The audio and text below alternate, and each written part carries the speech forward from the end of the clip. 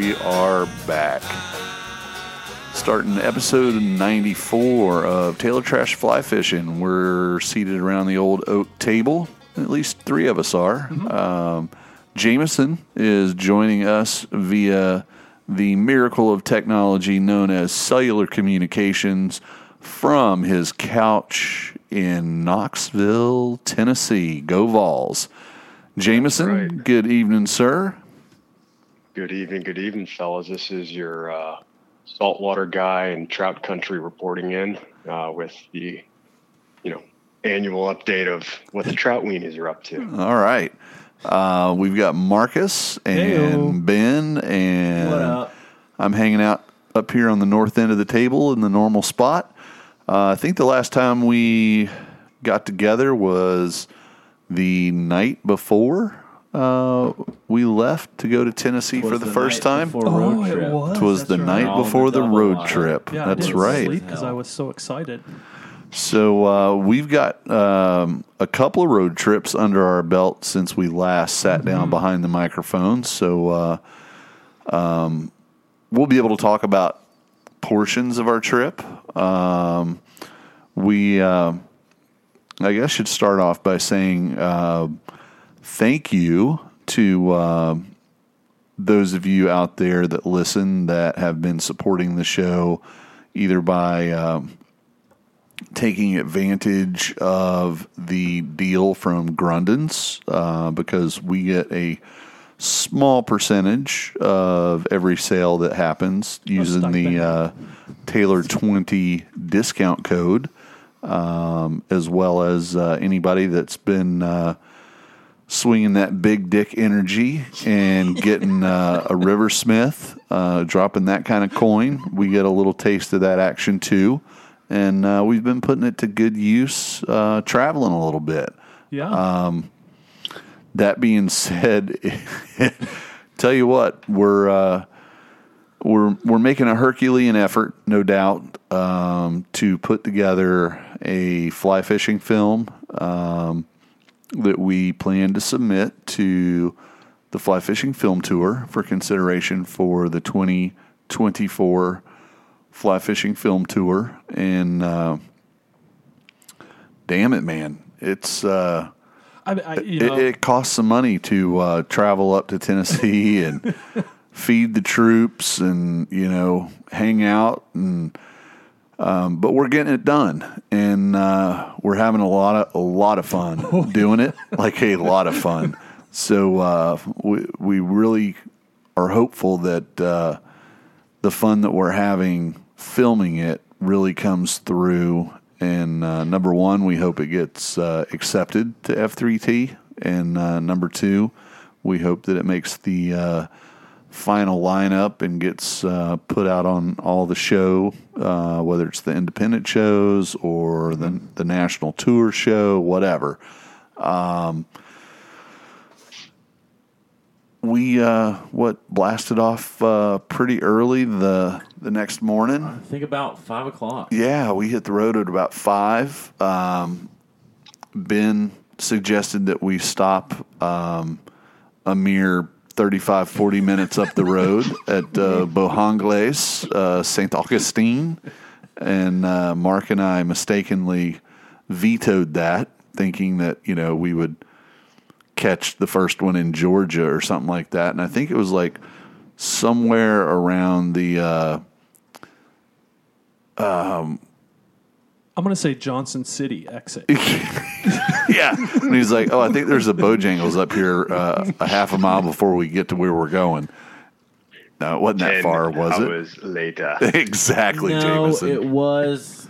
But see, I have was to go through smart. my credit card statement and see the time stamped at that process. Well, it was probably... It was around Savannah, though. What was it? Okay. I purchased or we might have been breakfast sandwiches from that shady gas station we stopped at to begin with. Oh, that's right. Mm-hmm. Yeah. I think they were good. I think when I left, I had a quarter tank of gas. Right. When we left here that morning. So we stopped somewhere in Florida, probably, to get gas. I don't know why. Fuel consumption at 13 miles an hour is not that... Yeah. Bull fucking shit. How about 13 over? It took us. Big speeding.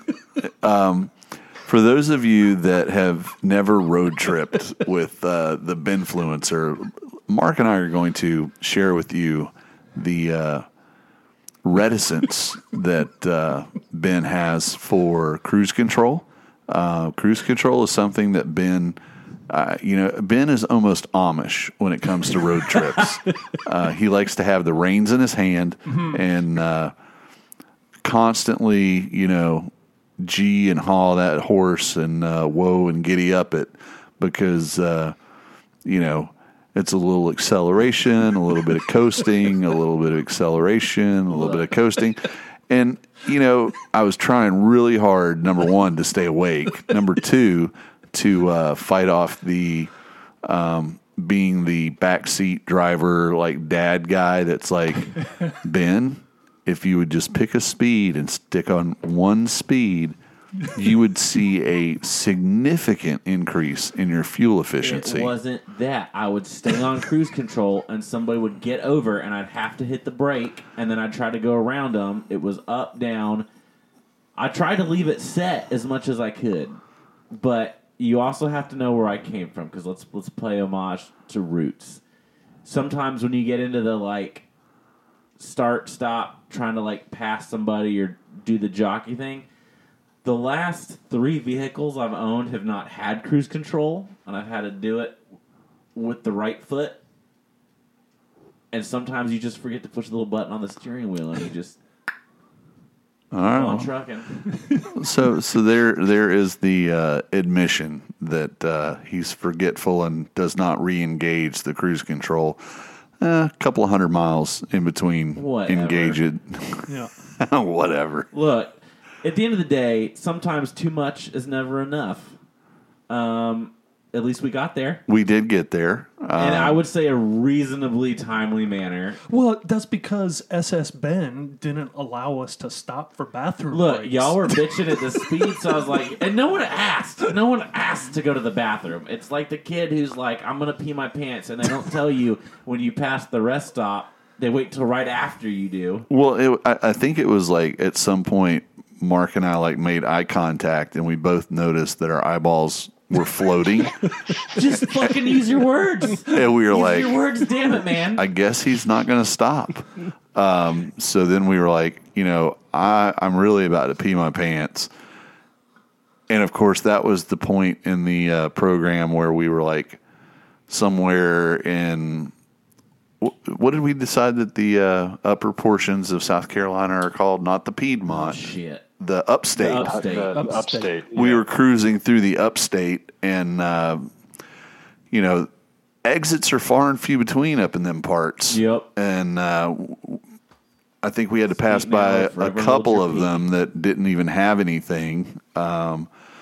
So we were getting really close to having to pass, a Mountain Dew bottle around or something. But we did finally make an exit and topped off the tank, I believe, and then we cruised her on into Johnson City, Tennessee, and hung a right. And did we go straight to the house, or did we hit Partners first? We went straight to Partners. So, yeah. Point of order. Okay. The whole reason we had to haul ass and get there is because we had to beat the fish fry. At about 3 p.m., Partners starts Fish Fry Friday. That's right. You don't want the super good French fries after the fish fry is started. Nope. So it was hammered, and I think we rolled in at 2:59. Right before. No, about 2:30. 2:30. But here's the other thing. When we rolled into the parking lot, old Beningrad over here. Beningrad? What? Larry and I both collapsed in the parking lot because our knees were locked. Yeah, to be able to get out of the truck was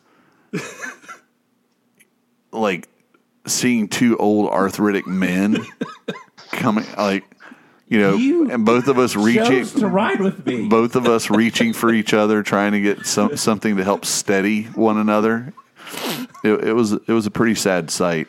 But we made it. I will admit though, it did seem a lot faster because I'm pretty sure I slept for a decent portion. You did. You slept till about South Right. Carolina. Well, I think you made it just before the South Carolina border. if I remember correctly now, and I just broke out into a sweat because I'm remembering it. Yeah, I knew this was coming. Ben nearly killed us, and accurate. that's what woke me up. You woke up from a sudden jar to the left and then right. Yeah, A what, little cha-cha slide action on the freeway where No, we were like full on in the median. we barely kissed the Helen Keller bumps. A red, one of those stupid-looking Chevy Blazers, that like the new ones, merged over and came into my lane, and I was fast maneuvering on my part that you're even alive, where I slid over to the median, Ben, I wouldn't got around him. I wouldn't use fast in any fashion Rapid, describing your driving. Sudden. I was at the speed limit. I set the speedometer at 83 when it was set. Oh, you better check calibration, my friend. We made it, and if we left at 5 and got there at 2, that's pretty good time. If we had been in an airplane, we would have listened to the stall warning horn the entire No, trip. you wouldn't have, because you would have been flying Allegiant. You'd have been stuck at the gate till 12:30, and then you wouldn't even landed till I was there. I'd have picked you up from the airport. Which, honestly, that doesn't sound like a terrible idea. Well. What did we do for road trip snacks? Oh, I had shit. those. You had that. Snake River Farms beef Oh, those jerky. were good. Yeah, that was good. I had the requisite Pringles. Yeah. We had to be careful because Ben didn't allow food in the car. That baby's new-ish. It's only got 50,000 miles since I bought it on it. So I don't know what I brought road snack Yeah, wise. I don't think we- I think I just drank water and shut up. So after our barbecue stop, we rolled in, and Marcus and I went off on a little adventure. Uh-huh. And, yeah. Ben, okay. Now this is all coming back to me. So, when is the appropriate time? And this is for everybody listening to the podcast to ponder, especially if you're commuting right now. If you're planning a road trip, in the 9-hour range, so about a 450 mile road trip,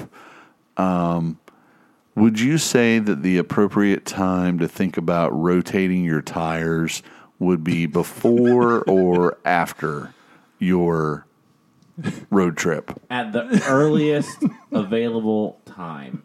I worked the day before. Mid trip, if you can. Yeah, exactly. So when we roll into town, he immediately says, I think there's something wrong with my tires. And there was. And there was. They were chattering pretty hard between Asheville and Johnson City. When you get in the mountains and turn, it would be like, brrrr, How did they go? brrrr. That was Helen Keller's bumps. Well, Yeah. but a mild version. That's a great Chewbacca impression. You could feel it in the Yes. wheel. We'll put it that way. So Ben announced that he was going to. You ended up getting like new rubber all the way around, didn't you? I got a fresh yeah. set. I do not. He went and got a fresh set of rubber put on and Mark and I went off on our way. And then at some point, Marcus and I were like, shouldn't we have heard from Ben by now? Yeah. And we were having so much fun. We were like, well, shit. Let's text him. So we texted and we didn't hear anything No back. answer. And then we started feeling guilty.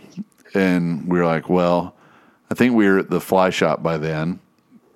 And we were finally like, Yeah. well, hey, we Yeah. need to get going because the last thing we knew was Ben was going to, take the truck and get new tires on it. And we hadn't heard from him since. So we need to go check the ditches between the tire shop and the Taylor Park North. Mm-hmm. And we head on back to the house and come eased on up the driveway. And lo and behold, there's Ben on the mower. Mm-hmm.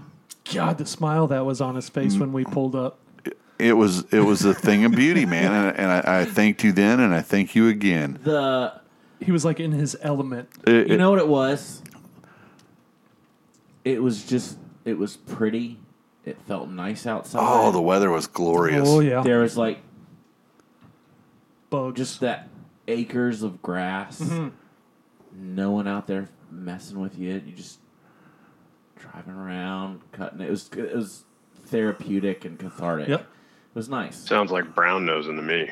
Trying to gain some brownie points with the boss. Well, no. And especially after that drive, you're like, ooh, I know what'll make him No, happy. here's what it was.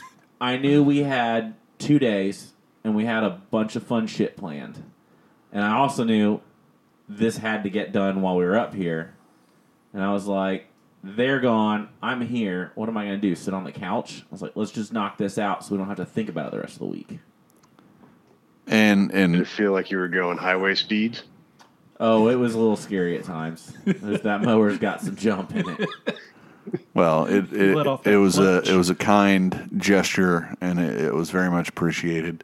Not I it, think Jameson. we passed on going out for dinner I think because we just got in town late and just ate a big meal. It was a yeah, late lunch. Yeah, it was a late lunch, and the following day, I believe Andrew showed up, Yeah. and that's when we actually started doing some filming for the film that we're going to be doing, and that went pretty well. We enjoyed that. That was actually a lot of fun, putting together some of the shot lists and knocking things off the list. We did do a little fishing, right, that day, or did we? I think that was mostly... we probably fished a little. Yeah. can't No, we did. We did. Yeah, we definitely did.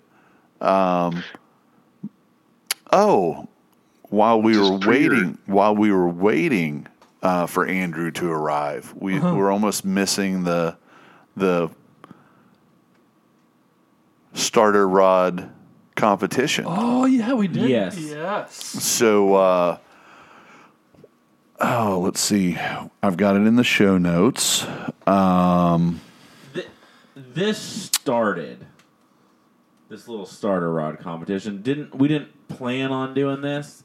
This started out of Sheer Mark boredom. and Larry, or Mark and Ben, hearing we're going to Tennessee for the weekend, and neither one of us packing a fly rod because it was a work trip. So, as we were heading into town from out in Holston Valley, where the fly shop is located, we were like, I think headed in to get some pals or something, and we decided that we would probably fish at Aunt Mary's at some point, and they didn't have fly rods. So I believe Marcus came up with the idea and said, well, why don't we just go to Walmart and see, if they have, those starter kits. Yep. So we went, and you guys got the Cortland Fair Play. Fair play.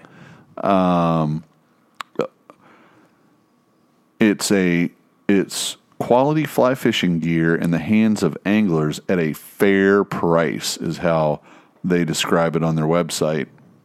It was a And, more than fair price. It was pretty great. So the idea, we chose Beaver Creek, kind of next to Bristol Motor Speedway, near the confluence of Beaver Creek and Back Creek. It comes through Cardin Holler. Because as a Ute, I can remember seeing lots of nice sized carp in Back Creek. Well, we did not see any carp on this expedition, but we did see Creek chub. some fish that we later learned were creek chub. We had a couple follows. Yeah. Some looks, some leans. Some looks, some leans. And mind you, not only were they fishing the starter rod combo kit, they were also utilizing Walmart flies. Correct. Also by Cortland. Yep. Yep. It was all. Yeah, Cortland, lock, stock, and barrel. Yep. And, I would say that at the end of the day, we all did agree that in a pinch, the in capable hands, those rods certainly can serve the purpose. So Yeah. I don't know what not been tied, but when we were rigging up, we realized that there were no, welded loops. We did not It was have a nail knot. tool. No. I went with the double overhand. Makeshift perfection loop, something or other. I was going to say, I tied the dyslexic perfection loop that doesn't know how to tie a perfection loop. It's just like, let me get a loop on this end and throw one on this end. And even with that, it casted fairly well with as janky as a setup. I would have probably, I kind of left you guys to it at the back of the truck to rig your stuff. I would have probably just done the double Duncan loop. Let's see. And just slit, I know his Dunkin' Donuts. seated him down. I don't know Duncan's loop. I know his donuts. They're great. I was going to try a blood knot, but Okay. Well, in any event, Right. what you tied worked, right? did, yeah. And surprisingly well. we, I'd say we spent a couple hours farting around doing that or whatever, and then we heard that Maddie and Andrew were getting close, or for whatever reason, we decided to head back to the house. You know what it was? Andrew came up Sunday. No. I was there. I don't know. Did? I think he came up Sunday. Saturday we did the Oh, budget yeah, rock, you're and right. then You're right. We did the Oh, budget. we had to pack up and Yeah, we had to jet because we had to go back, freshen up a little bit, and Yep. we went back to the fly shop because Yep. that was when Mark did the little pop-up fly tying night at the fly box. yeah, we had quite the crowd. Yeah, it was fun. for being a hey, we're coming to town. Yeah, like 3 days notice. Hey, we're going to come Right. up. Mark's going to share a couple of proven Yep. redfish patterns, and it was a damn good time. And it was actually pretty cool because a couple of the folks that listened to the show that were there, they're actually in the process, and I believe that process is complete It's now. complete. They were in the process of moving down to Charleston, so the idea of being able to show them a couple of pretty utility patterns that would certainly work down there as well Yep. was very timely for them. Marcus got to meet a gentleman that was a fellow veteran Oh man. that arrived a little late, but that did not stop him from asking plenty of questions. No, right. I think I was mid sentence. Yes. What are you tying? So what kind of fish are we tying this for? What are we tying this for? And turns out he's kind of a badass. Yeah. Flew some pretty cool stuff back in the day. Yep. Old Vietnam Yeah, era Vietnam. guy. Yeah. Old And- crusty. Kind of lives up in a holler now where he can, keep an eye on who's coming and going. Oh and, yeah, he did tell me that. Yeah. Little, Forget what it's called, so you guys are warned. right. It's one of those hollards. So, we were honored at the fly shop by having a chili dog special. Yes. The Taylor dog special, which was pretty cool. Damn fine too. Damn fine. Which I think has made the regular menu now. Yes, it has. It certainly has. And Todd came up from Knoxville for the Yes. tying event. Yes. Who else did we see?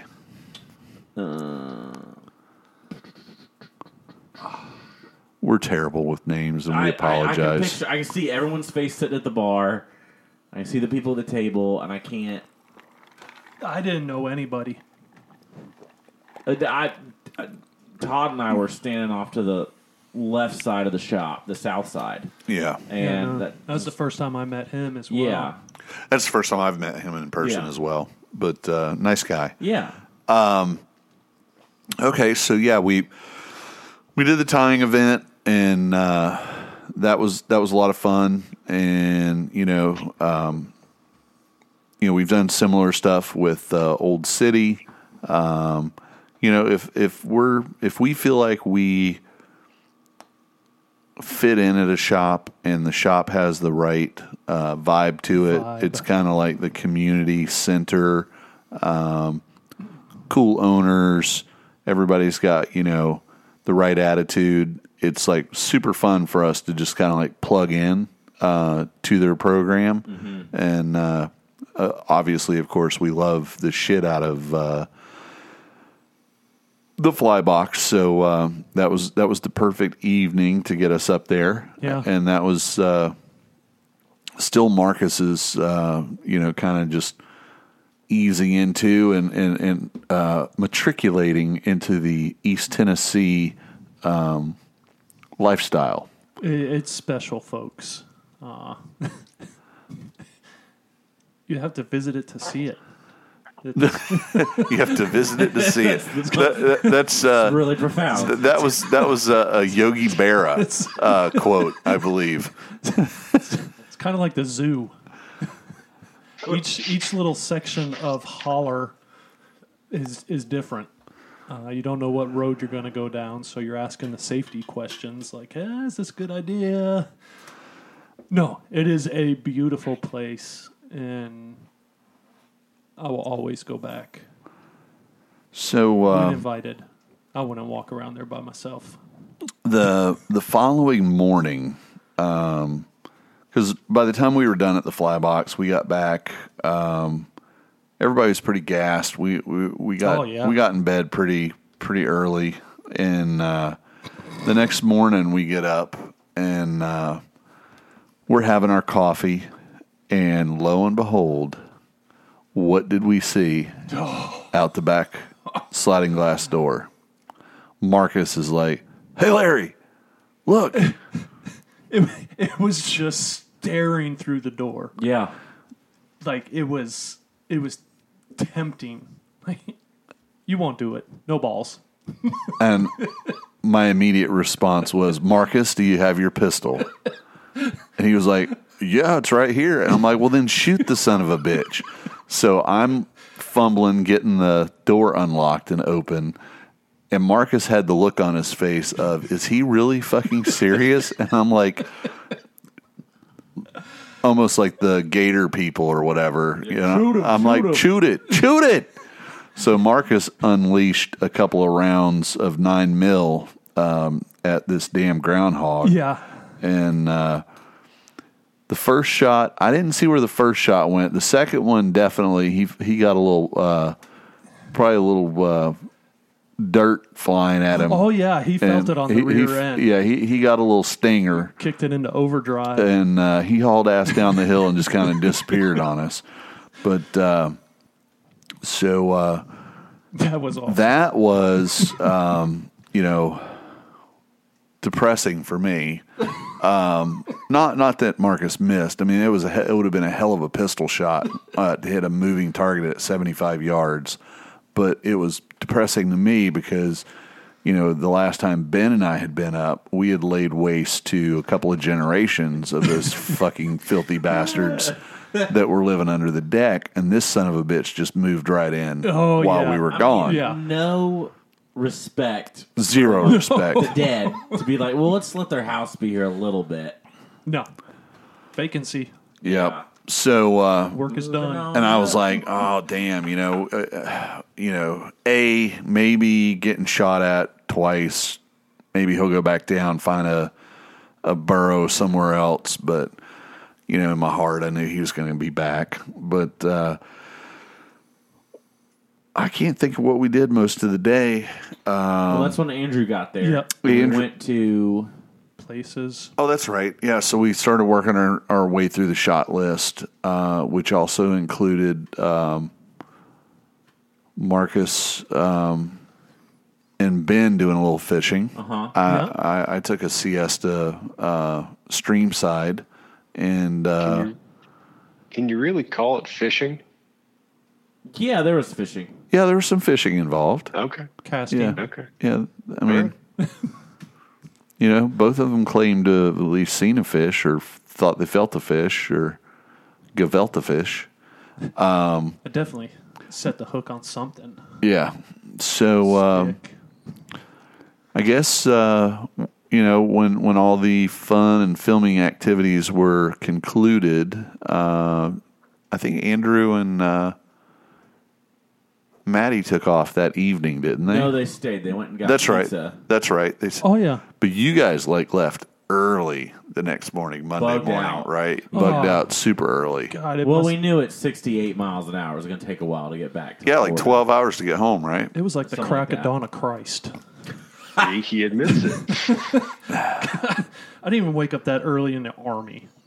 So I love getting up that early. I Like was a normal day for me. I was initially scheduled to ride back with them.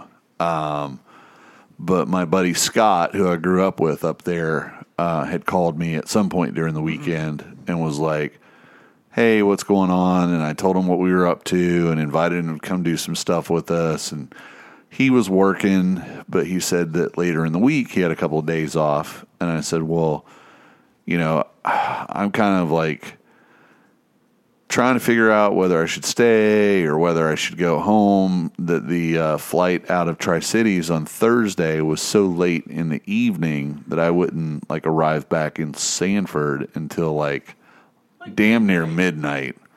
And it would require the wife coming to get me that late, and she wouldn't be down with that. And he said, well, shit, I'll drive you to Asheville. Asheville has, freaking flights every day. So For the normal people, Asheville. yeah, whatever. So I checked and was able to get a ticket and leave it on Friday. And so I ended up staying. And Yeah, but Ben is a trooper. I try to hang on as long as I could. Somewhere outside of Asheville, I think I started You little head bobbing. You made it over the gap. yeah. And then once it the windies wound down, so did Mark. Oh yeah. So Ben's a trooper. As much crap as we gave him that road trip, he was definitely a road warrior. Speaking of Sam's Gap, if any of you guys pay attention and follow the podcast on Instagram, there's a little snippet on the reel where we are still on the North Carolina side of the mountain, but we're kind of going up. No, I take that back. It's after we had crossed over and we had kind of come down the mountain from Sam's Gap. In the reel, we pass an old pickup truck with the door hanging open. And as we went past, we took a little video because Grandpa is driving down the highway at 65 miles an hour.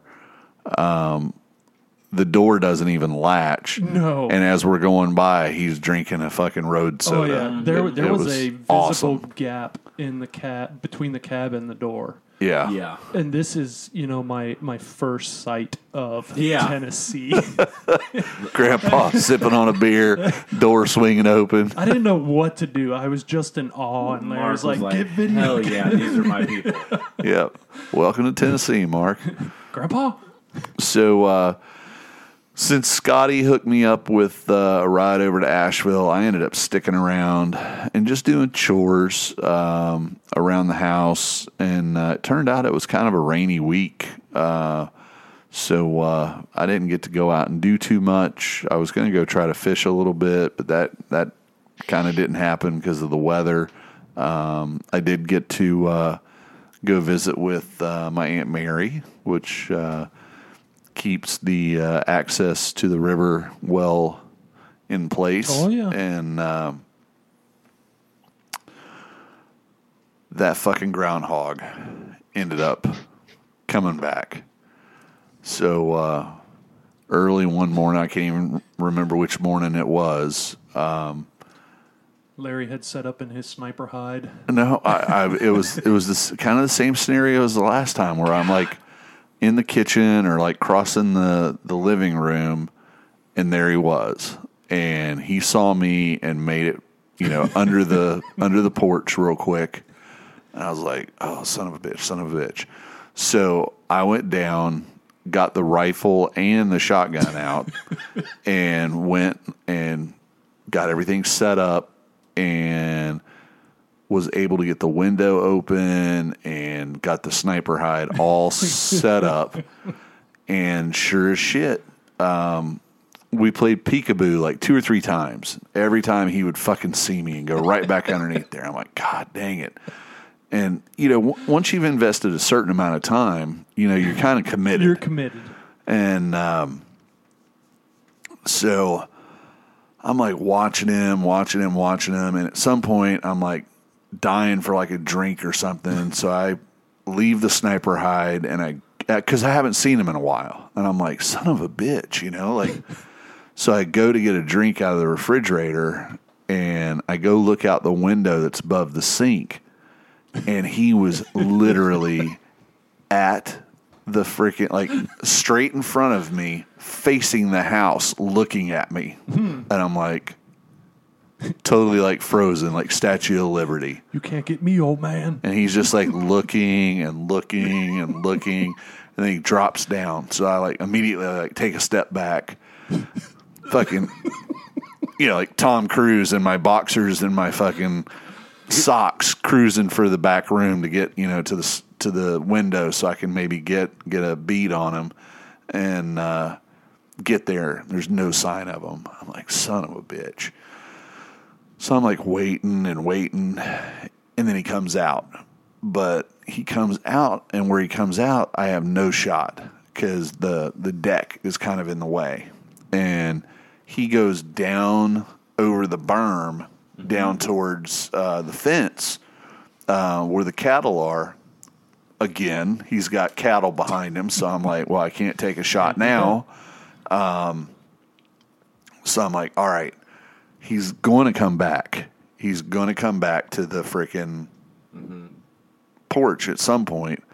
So I literally just put the shotgun out the window and just put a bead on the side of, there's this big bush that I knew because he started back up the hill.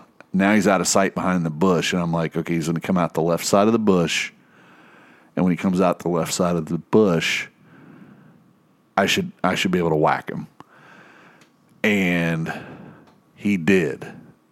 And he's coming up the hill, and I fucking squeeze a round off, and it doesn't roll him over or anything. He just like spins around like fucking Walter Payton and fucking goes around the bush and shoo, right underneath the deck.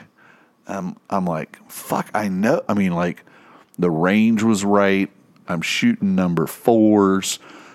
There's no way. Mm-hmm. Like, he should not have made it.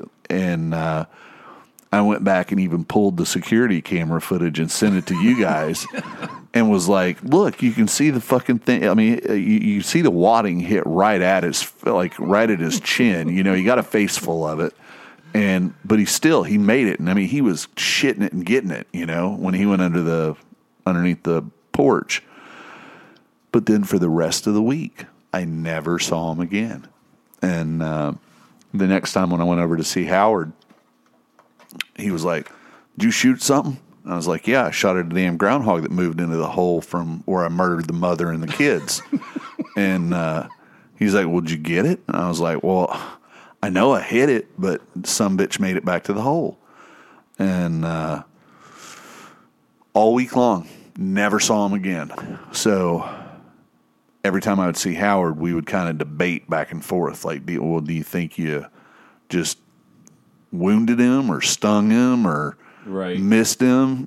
Howard, of course, was, inclined to think that I just probably missed him. Mm-hmm. And I was like, fuck no, But then I started second guessing myself, and I literally did. I got mad at myself. because I was like, okay, next time this kind of setup occurs within arm's reach, all I had to do was take a fucking deep breath and say, hey, dumbass, you've got a rifle with a scope on it right behind you. Put the shotgun down, and instead of squeezing and praying with the scatter gun, why not just fucking turn him inside out with the 17 HMR, and it had been over, you know? Then I'd just been throwing them out for the coyotes. Well, Scott picks me up Friday morning and takes me back to Asheville, and we're back home. We're back here for what, a couple weeks? Well, 2 weeks or so. Well, I just remembered about the trip home. Okay. I think we were still in Tennessee, and about that time, we're like, hey, Jameson. No, South Carolina. Yeah, we were in South Carolina. Meant to say North Carolina. When you first called me, you had just crossed over the French Broad. Okay. Yes, that's accurate. And, you know, we were coordinating, hey, where you at? What mile marker? Okay, we're here. And this is because Jameson was northbound. Yeah, they were making the move up to Knoxville, and we were going back to where? Knoxville. Vull? Knoxville. Whatever. I was just picking on you because Bull. I figured Mark would, you know. Yeah, that's fine. And then we were obviously headed south. America. And I forget what mile marker we were at, and we were on the phone. Okay, we're here. We're counting down, you know, 8/10, 7/10.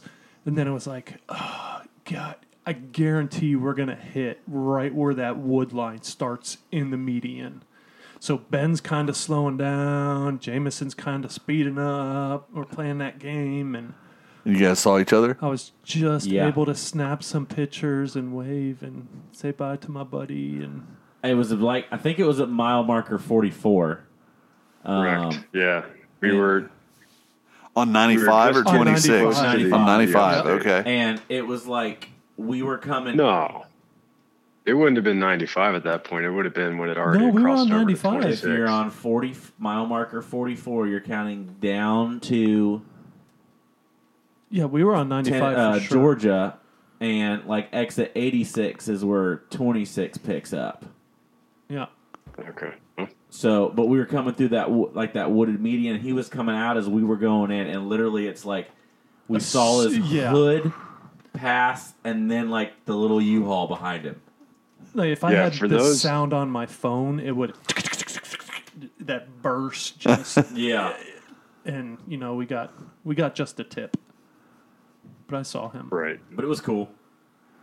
For those that have never driven through South Carolina, there's some pretty long stretches of wooded, divided medians along the highway, and we were able to somehow make it work. Time it for the gap. That's just to distract you from That's the right. potholes on the right-hand side. Right. Ooh, pretty Right. tree. Yeah, we started looking at trees. stop. Yeah, South Carolina is definitely in the running for some of the shittiest highways in America. There's no doubt about that.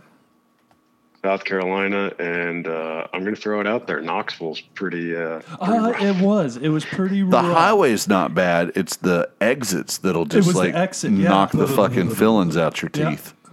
Yeah.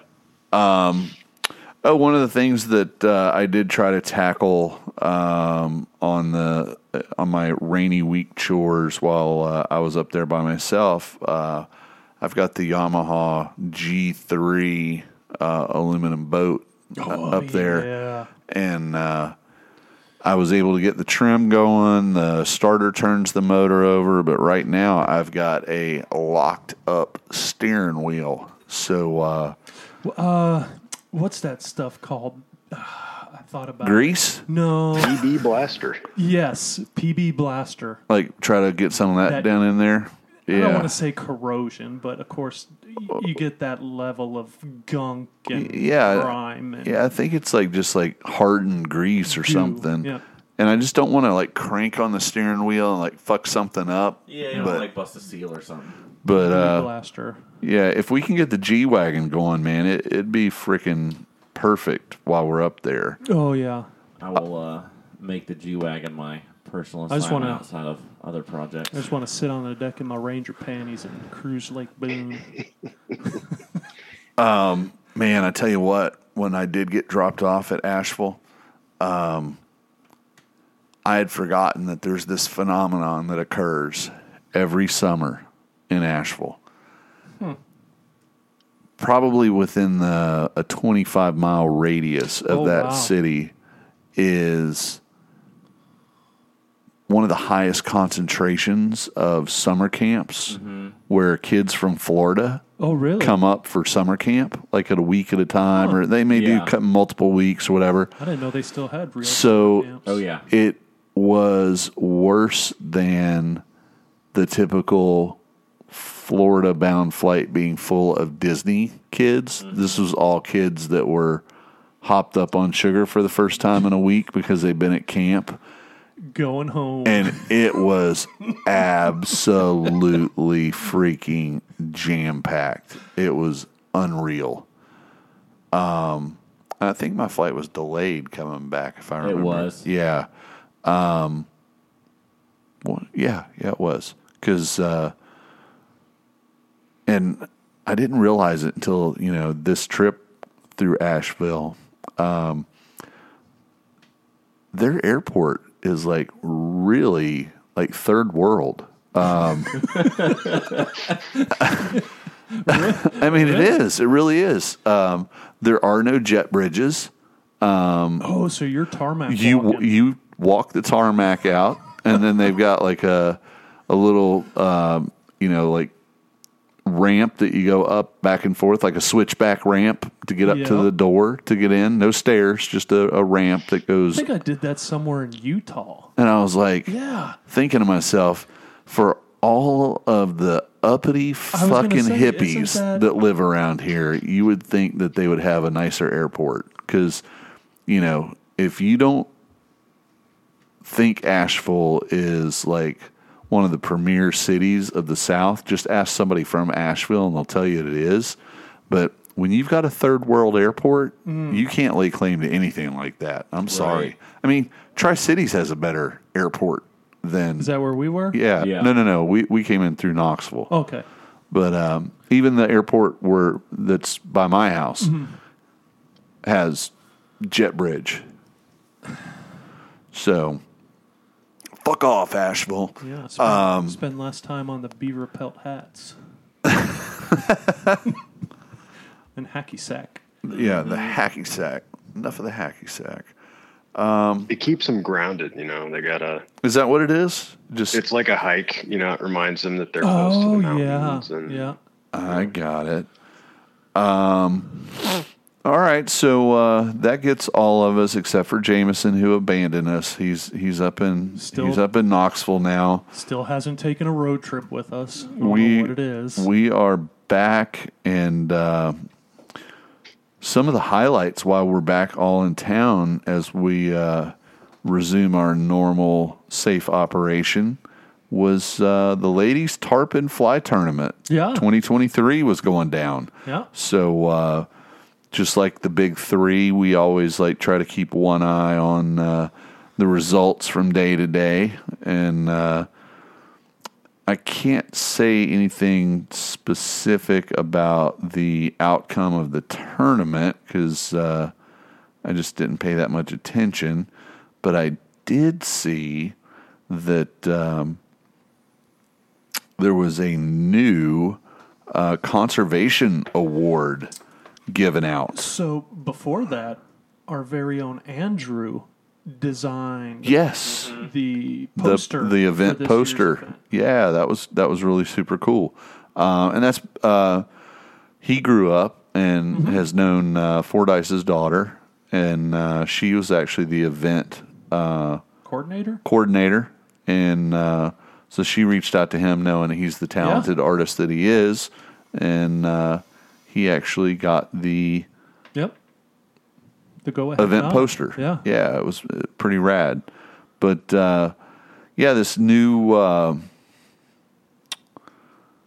gosh, what would you call it? Well, they're calling it a conservation award. It reminds me, April Vokey, I believe, did a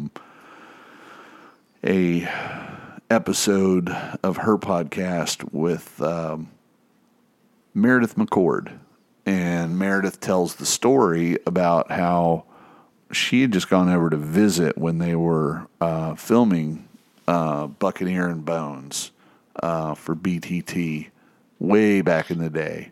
And one of the famous guys, one of the actors, he's the British guy, does a lot of action films. Daniel Craig? No, like... Statham. No. Statham? Mr. Bean. That's it. It always has to do with, like, Taken. Taken's one of the movies. Liam Neeson. Liam Neeson. He was fishing on the show, and it almost kind of sounds like he'd kind of taken a shine to Meredith and was talking to her a lot.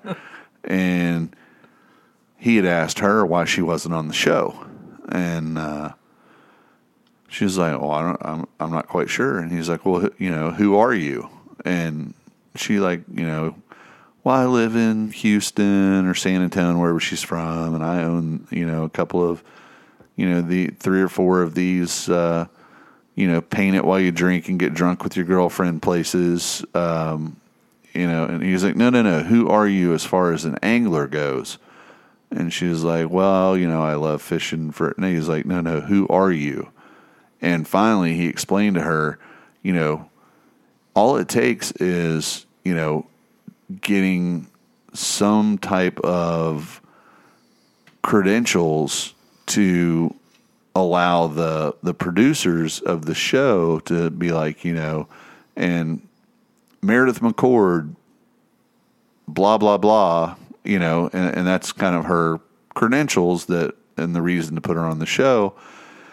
And she said she'd always been kind of interested in doing the record chasing, and that kind of was the catalyst that set her on track to start chasing the line class records, because then once she had a couple, they were able to say Meredith McCord, world record holder. Mm-hmm.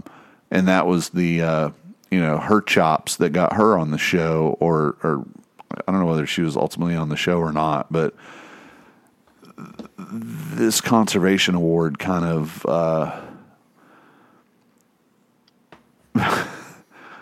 reminded me of that, because it was an award that was voted for amongst the competitors, and it wasn't even like there weren't any like qualifications. It was just like, the people that I was in a tournament with, we all voted, and 3 out of the 12 of us or 20 of us or whatever got this award. So it was just like... But it was ultimately presented by our favorite group. Yeah, the Clean Water Cowboys were the sponsors of it, and at least, 2 of the ladies that got the award are associated with that organization. So it was kind of like the left hand gave the right hand an award. Mm-hmm. So I don't know why we bring it up. It's just one of those, just from afar, you see stuff going on and you're like, man, what is it? Like, it reminded me of everybody getting a ribbon after the soccer game. If that makes sense. Well, you didn't win the tournament, so here's your... But you know what the other observation was? I do believe that across the board, I think the ladies did better uniformly across their entire... Didn't Denny win the ladies as well as the Gold Cup? I want to say he did. Who was the winning angler for? Hang on. But what I was trying to spit out was, I think that, like, if if their tournament had, say, 25 in it, I think there were, like, out of the 25 total anglers, pretty much everybody at least scored a fish during that week, maybe. A majority of the field. A majority of the field, where we Yeah. had kind of looked at some of the other of the big three where the super elites compete, and there was a couple of those tournaments where like less than half of the field zeroed. So, I say good for you, ladies. You're kicking ass and taking names, and you're fishing a tournament after, basically the same waters after, 3 straight tournaments of the fish getting super pressured. So, that's saying something. The award, not so much. Sorry, just a little reality check.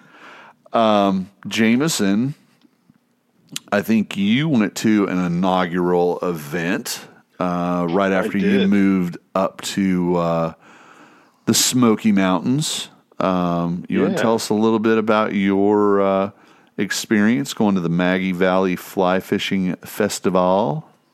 Yeah, so the weekend after we had moved up and gotten settled, we found out it was the first annual Maggie Valley Fly Fishing Festival, held right there in Maggie Valley, North Carolina, at the campgrounds. And the missus and I had some free time, so we went ahead and decided to go on over, make the mountain crossing and dip our toes in the North Carolina side of it. And how far away was that? Out. Is that from Knoxville? Because that's just like on 40 back towards Asheville for you, but that's kind of like pretty much. It's like right at an hour and a half, depending on. Oh wow! Okay, so it's much closer to Asheville probably than it is Knoxville.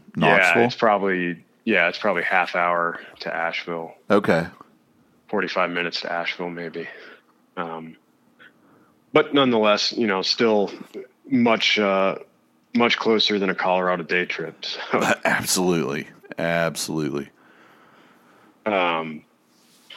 it was great. Yeah, we got there and there was tons of booths set up. There was obviously the Maggie Valley Fly Shop, who was the actual title sponsor and the folks that are putting it on.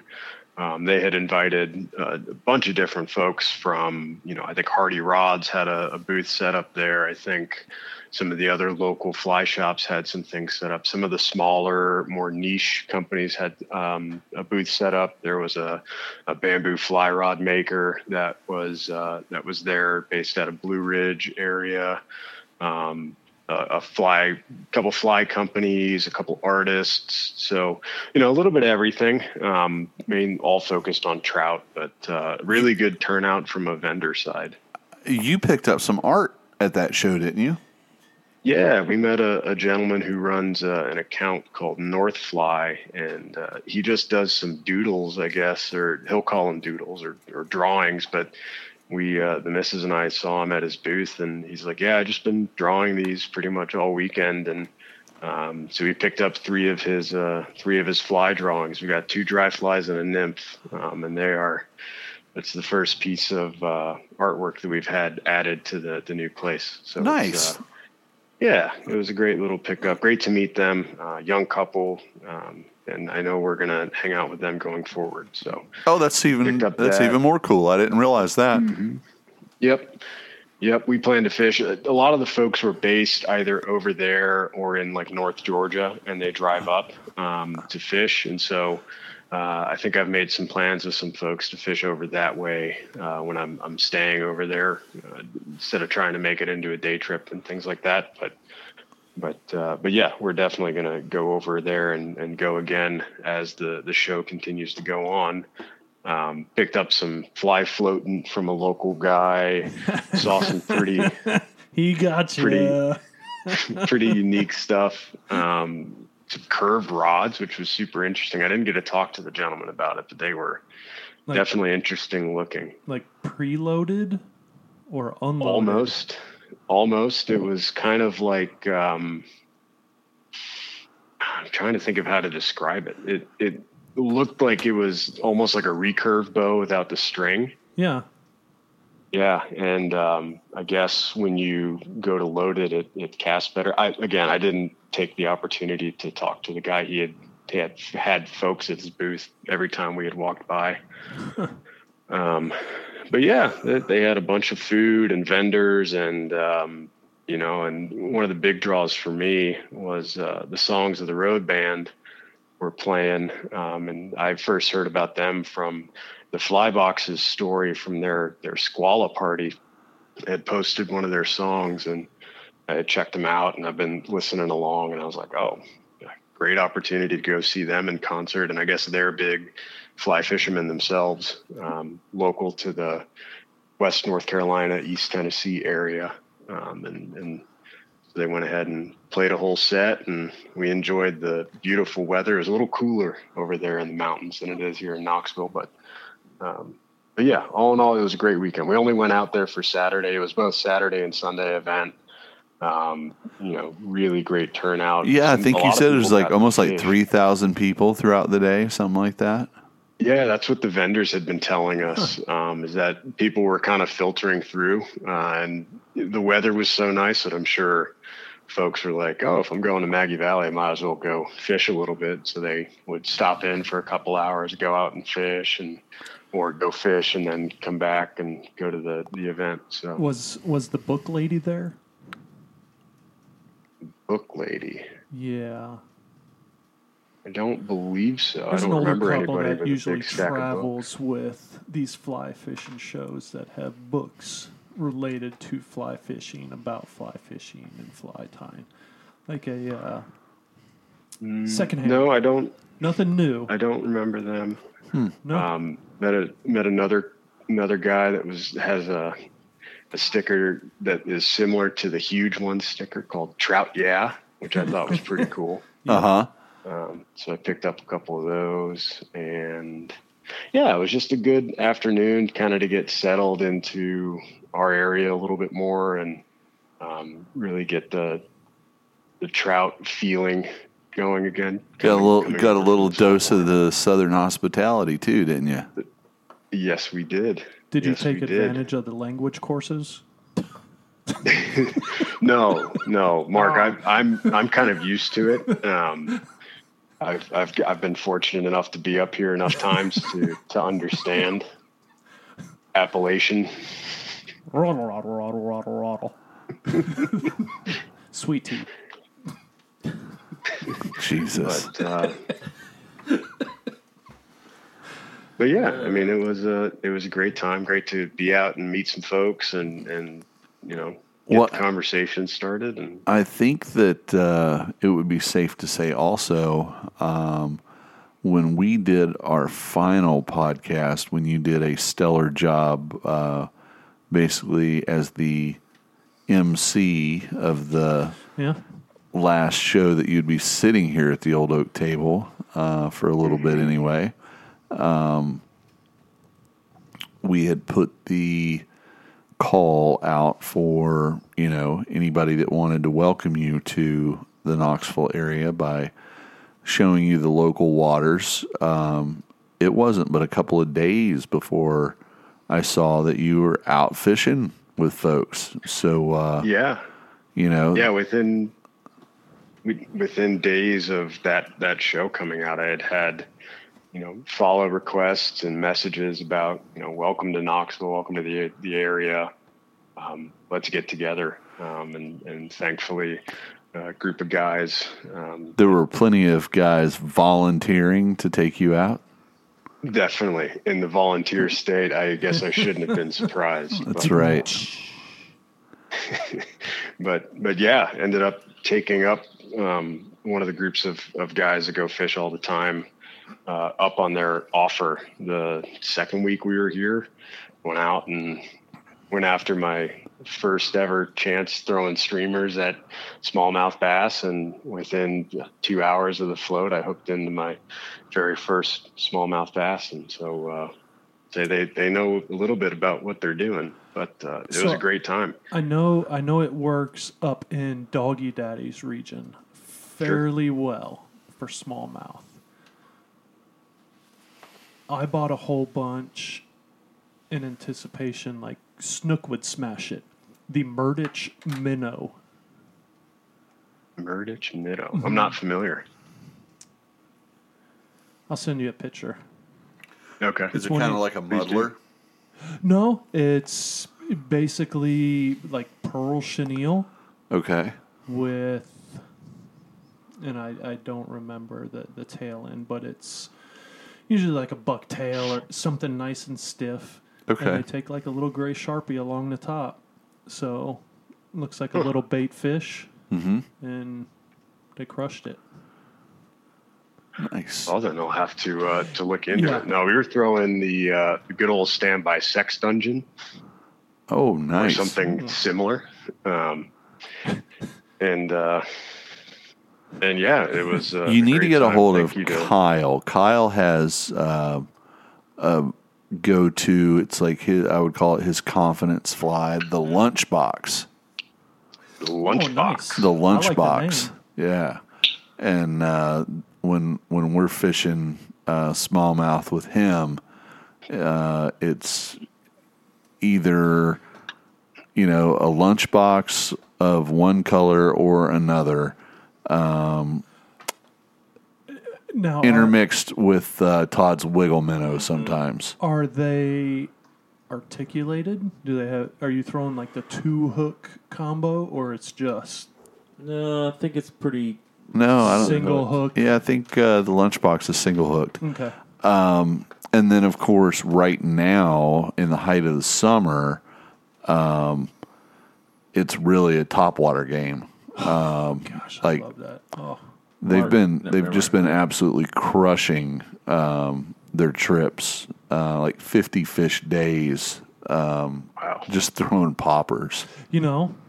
That's fucking cool. that's Yeah, yeah.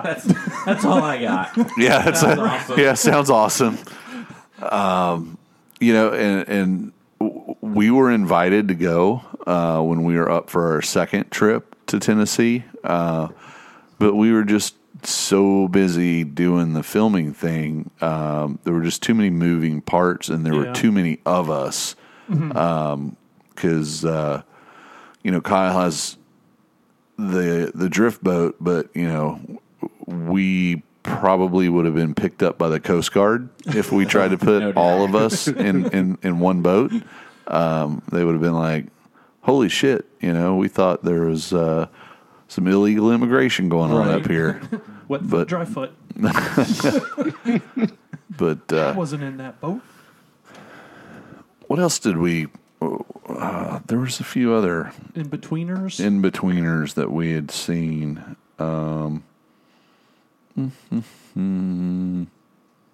But I do, while you're looking for that, I do want to give a shout out to the Knoxville crew, Greg and Alston and Winton for taking the chance on a guy they'd never met and bringing him fishing. So Yes. So there is a picture from our original trip, you, Ben, and I, Oh no. where I hope this is the same picture I'm looking at right now. Probably. yep, Probably the same one. where So, a certain spouse went off the deep end. Unhinged. I have not laughed harder in a long time than we. How did this start? I I know how it started. So was it the fly tying night that we It was did this? fly tying night. Yeah. So it was fly tying night, and fly tying had kind of wrapped up. Yes. And for those of you that may be joining the show for the first time, or you've been living under a rock, the fly box is a fly shop, A tap. a tap, In a deli. and a deli. And they have, 6 beers on tap? Yeah. So, Cooler full. and a cooler full of cans and bottles. It's a great place to hang out. Super awesome vibe. And the owners and his family and his wife are just the greatest hosts ever. So it's like this super chill vibe. We're all hanging out. We're having a good time. There's probably a little bit of alcohol involved. And I had one beer, so I was definitely wasted. At some point, Ben's lovely bride, Oh man. I think she had called. No, I started a text thread, or she had texted to check in because she had driven up to her parents' house for the weekend. That's right. And if there's anything I love to do, it's when she's with her parents and I'm not there. Yes, because she was with her parents. She was in the car with her parents, and Ben On Bluetooth. texted her that. I think I texted her a picture of Jonathan's. Well, no, you know the picture was hastily drawn after you dropped the bomb. So you dropped the bomb that you were going to get a tattoo. Yes. Well, I said, while we're up there, I said, Jonathan has a really cool tattoo of his drift boat, like looking down from like an overhead view. And I was like, I built that skiff. I think it would be so bitchin' if I had my skiff tattooed on an overhead view like that. Right.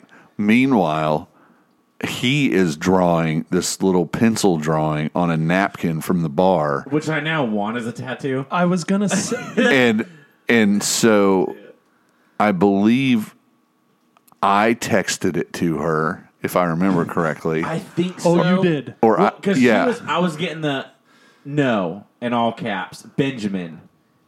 Do not do, and then I texted and said something like, I think it's really cool that you're supporting Ben getting a tattoo or something along those lines with the photo, and then Ben's phone rings. Oh, yeah. Yes. And she got, I opened it up and it was FaceTime. It wasn't even like a phone call. And so it was obvious that there was serious Trouble in Paradise. Trouble in Paradise. The parents were in the background, which I didn't even know, and it made it so much. It made it so much better. They were in the fucking truck going somewhere, and then I asked for the phone, and I was trying to like do a little small talk chit chat about how cool it was that she was like supportive of this. And buddy, let me tell you, she was like, "Want to talk." Larry, I want to talk to my husband. Give Benjamin the phone. And I was just dying inside. If she hadn't been in her car with her parents, she'd have been like, I don't fucking want to talk to you. Put my fucking husband on the phone. For sure. Yeah. But she was minding P's and Q's. And then she was like, no. And my wife's like the strict budgeter in the family. So the first line I hit her with was like, is this about the money? Because the podcast is paying for it. And then she got real nervous and uncomfortable. Oh, and I can't remember how we let her off the hook. No, I think at that time Ben walked outside. I had to step outside and actually I could see. Yeah. Have you ever seen a nature documentary where like a bear goes from docile and you watch the rage start to the rise? That happened on FaceTime. And I was like, I need to clear it up. And I was laughing so hard. But those of you who've been to the fly box know there's that big roll-up garage door that's glass and you can see through it. So I've got an audience peering outside while I'm like laughing. And then my wife's mad that I've embarrassed her in front of my friends. So after this drawing... But we did not... she shouldn't feel embarrassed. She should feel like... You know, she's part of the team. Yeah, if anything, we were being super inclusive to bring her into the shenanigans. Exactly. And what was really funny is like there were some other anglers whose wives were around, girlfriends, and like they weren't sure whether we were full of shit or whether it was a joke, and like you could see like all the guys got it, like everybody knew what was up. And it was just some fucking comedy gold. I laughed so hard. So I was staring back at this picture on the in-betweener, and I had the idea of starting a GoFundMe for Ben's tattoo. No, I was gonna get it. You know, whatever cost went to, you know, the artist's time, right? Obviously, And then whatever was left over extra was an MDC donation. There you go. There you go. But is that the proper platform? When you, No, I think you just. when So you, here's the thing with I mean, GoFundMe. They take like 30% right on the top. okay. So if you would like Marcus to get a tattoo, please Venmo, probably. Venmo T2F2 events and call it tattoo time in the comments. Yeah. We could do something like that. And you know, let's I wouldn't get in trouble. let's do this. Maybe a little bit. I Go ahead, do want Jameson. to chime in here, and Ben, I fully support you getting that idea, and I would stand with you and possibly get one of my own with my skiff on it, because I have seen Jonathan's tattoo and I think it looks really good. It's so bitchy. But that drawing I will not get. Oh, anywhere. I fully support you doing it, Mark. I want it. I want it as a sticker. Like, it embraces me. Guava fork. I like the eyes. The eyes with the X'd out jug. Yeah. Like, And I like the little paws, the little hands. that's what it is. It's Yeah. paws. It's not hands. And it's like, is that like Skanu. is that somebody with really short legs on a platform, or is that somebody with long legs I just didn't on the even back of a notice- skiff? Yeah, now that you said It's- that, I'm going to go with really short legs on a It's platform. short legs on a platform with an arm that starts right at the hip. Yes. All right. I'm getting it. Or that's one really weird dick. No, No, I know it's Whoa. a head. But it's funny. no Legos this month. Tattoo. This one can't cost that much to get. You'd be No, surprised. that one's shop minimum tattoo. I'll Yeah. tell you that right now. I mean, Yeah. do we know anybody with a tattoo gun? I wouldn't go get that far carried away. Listen, I got my first one in a trailer in the backwoods of Louisiana. Well, there you go. Well,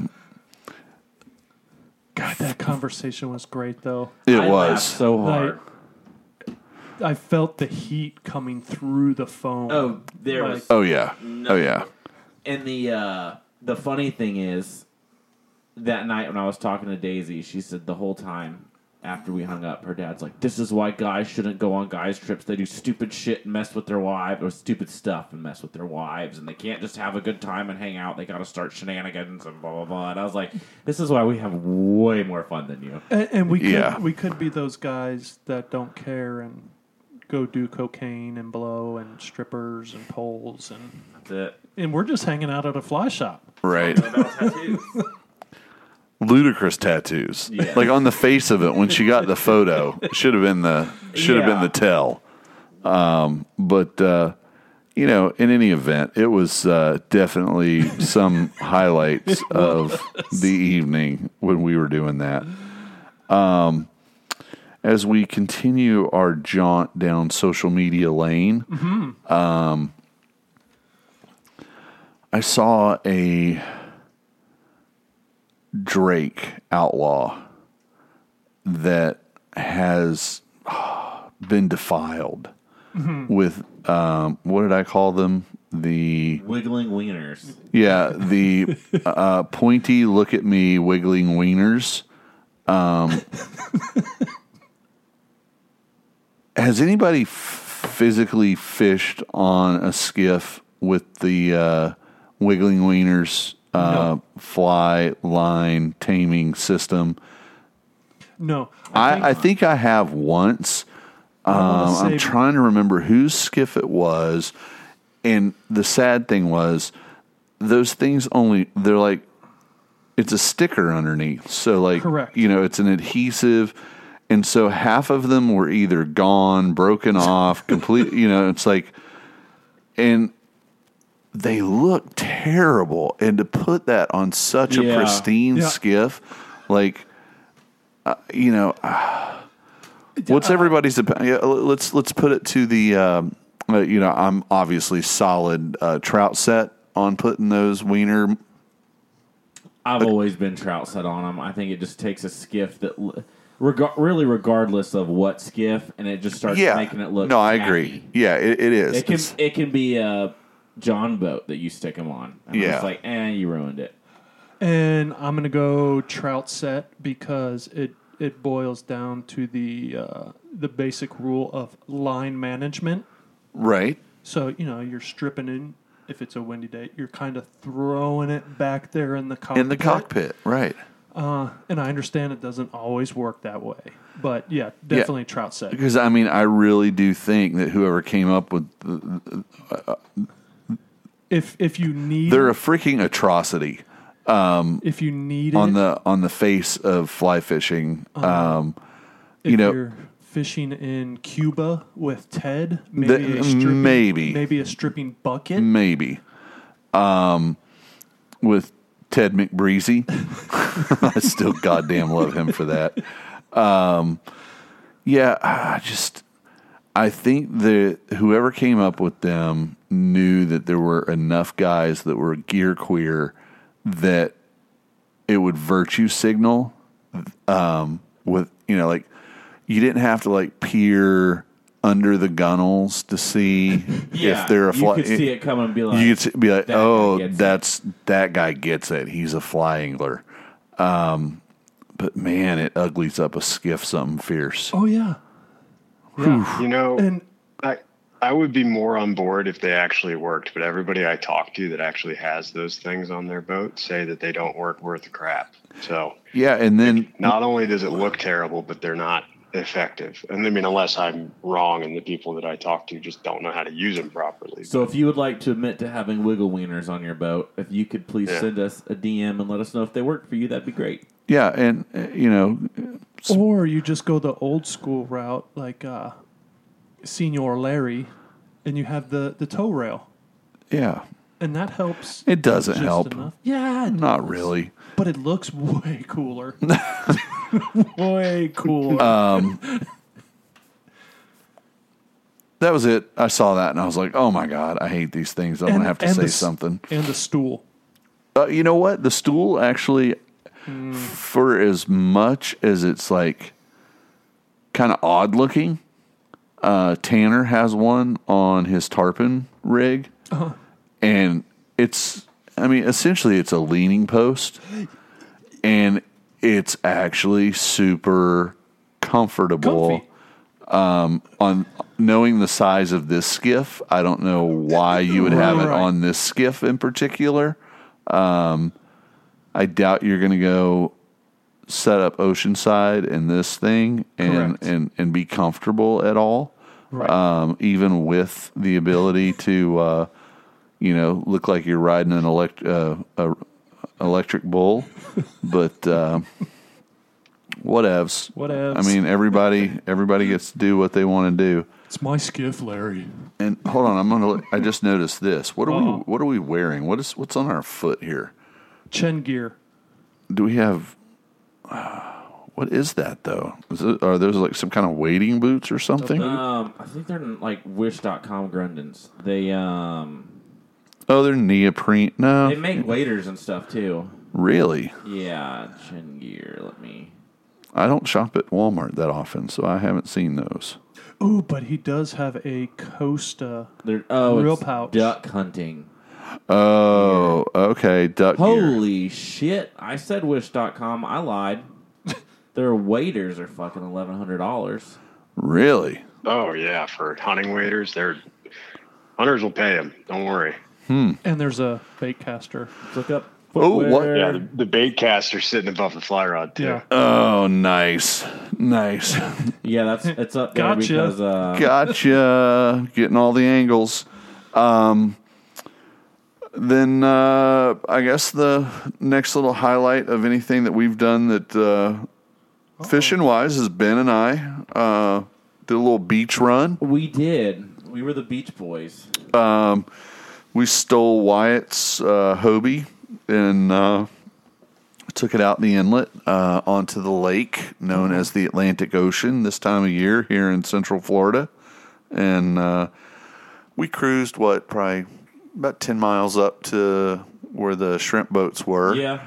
And they were on anchor doing some maintenance, and we pulled up and we're like, hey, are you guys going to be pulling nets anytime soon? And they're like, oh, it's going to be a couple hours. So we were like, shit.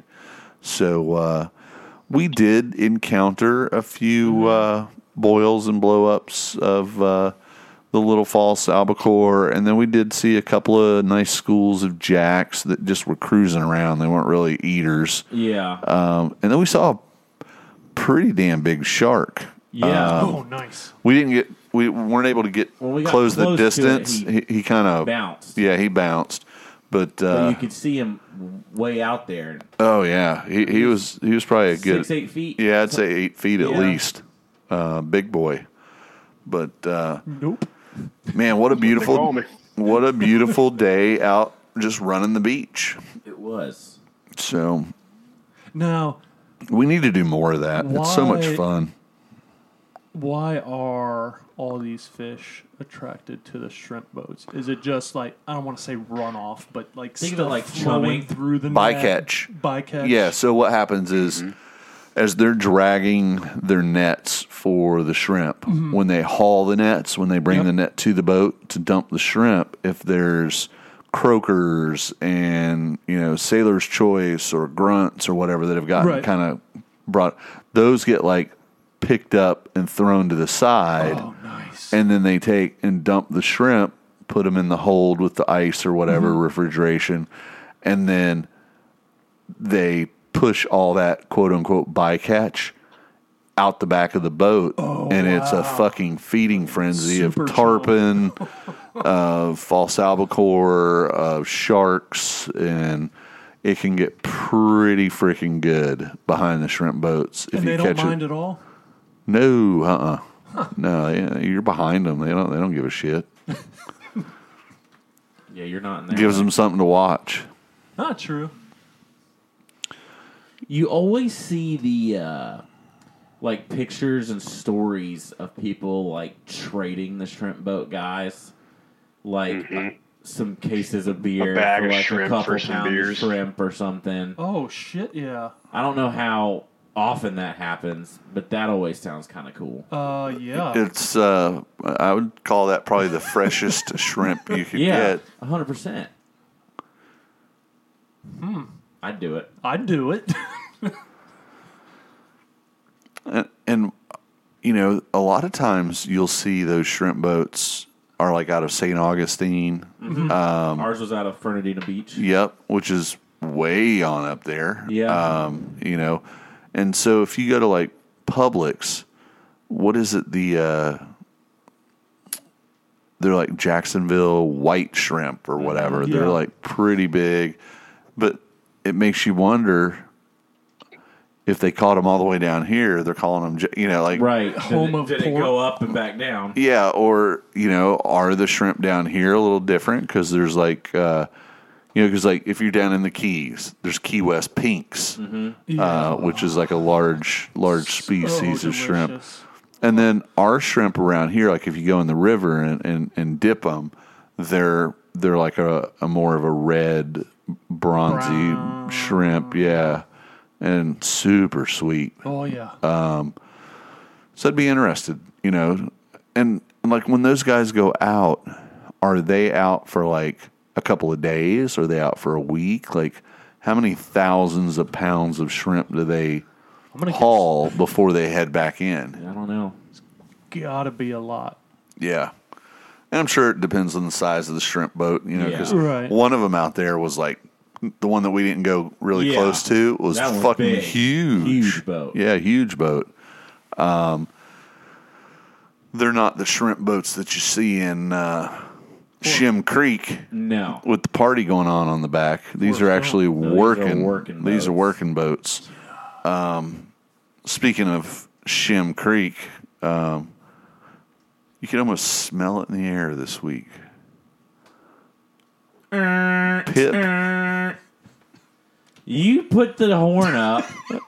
what's going on? I don't know. He did the horn. I just reacted to it. Wow, Ben's been waiting for this the whole show, apparently. No. I was just going to say, Pip. Mark did the honk. Don't act like you didn't see it.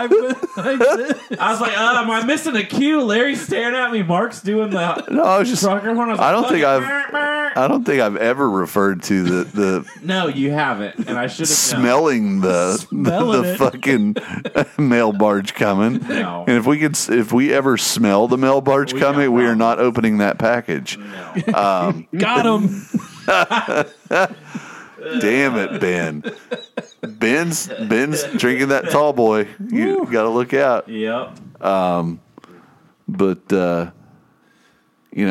I think the Where next. were we? I think We're talking about Pip. I think I was trying to say that Pip had been in town, but Pip came on the mail barge. there you go. There you go. Then I think little selfless promotion on my own part. If you're inclined to be a reader and you enjoy the Fly Fish Journal, I have a piece in the most recent issue. So check it out and let me know what you think. The words that I put down. Kind of a creepy, weird thing. The original article that I wrote in the Fly Fish Journal was about Simon Bain, a bonefish guide that works out of Nassau. And originally, it was Stanley Bain's younger brother. Stanley Bain, of course, from Down the Path, and that whole disappearance of Stanley Bain. Simon was his younger brother. Simon left Andros and ended up in Nassau. And for many, many years, people talked about how Nassau was not a bone fishing destination, but he actually did very well bone fishing around Nassau. He passed away earlier in 2023, and I wrote a memoriam piece about Simon passing, but it didn't occur to me until probably a couple of weeks after I got the copy of the magazine that the publisher sent, just showing that the article had been published. My original feature piece on Simon, that edition of the Fly Fish Journal had a peacock bass on the front of it. No way. And the piece that just got done, the memorial piece, there's a peacock on the cover. And if ever there was a personality, a bone fishing guide personality that you could refer to as somebody that was like really a peacock, it would be Simon. So it's kind of ironic. He was kind of mean sometimes. Outspoken. I don't know that I've ever would call him mean. Didn't like the cruise ship travelers too much. Really? They were expecting too much in too little time. Huh. Oh, what do you mean we can't go out and catch these fish? We only have 2 hours ashore. Oh, well, it takes an hour to get there. Right. Gotcha. Well, so the next thing that we, as a group, we headed back up to Tennessee last weekend. Yeah. As a matter of fact, for round 2 of filming for our F3T submission. Yeah. And trade out Ben for Jameson. Yep, Jameson, since he was already living now and settled in Knoxville. I looked at flights into Tri-Cities, and they were, of course, at a ludicrous time. And I looked at Knoxville, and there was one coming in midday. mid-morning, actually. Mid-morning. And I got in touch with Jameson, and he was had the schedule that would permit him to pick me up at the airport. And so I committed to that, and then I texted Ben and Mark and said, hey, Andrew and I are going to go up. We're going to start doing some more shooting. Are you guys in? Fly Actually, Uh-oh. the text said Bluff City, July 7th, 10th, period. Yeah. There was no question mark. It was just like, this is what we're doing, which is fine because I wanted to go. And tell us why you didn't go. I had a really bitchin' kick-ass funeral to go to. No. No. That's ultimately what happened. Ultimately, tell us why you didn't ultimately go. why I couldn't go is it's called backfiring. it is backfiring, but I'm trying to figure out how to. You remember that tattoo incident, Ben? Actually, believe it or not, the tattoo incident was all well and forgotten at this moment. Have you ever said something My to somebody lovely and then wife wanted regretted to it later? plan This is a story of summer regret trip. told by Ben Pickett, Pickett. who this summer has contracted foot and mouth disease in this incident. No, Daisy wanted to plan a summer getaway, and I thought that wasn't what I wanted to do with my summer. Truth be told, there's a lot going on this summer between work stuff, some family health stuff going on, and till I figured out what was going on there, I really didn't want to go anywhere. Right. So I'd kind of made a commitment that I wasn't going to go anywhere for like 6-ish weeks, and that until I got some kind of an update that I felt comfortable traveling, we're not planning anything, full stop. Well, But that's not how you articulated it to her. that is how I articulated it to her. And was like, we're not going anywhere until, we're not planning a summer trip till I have an update on X. Right. And then, boom, 2 weeks later, this one pops up.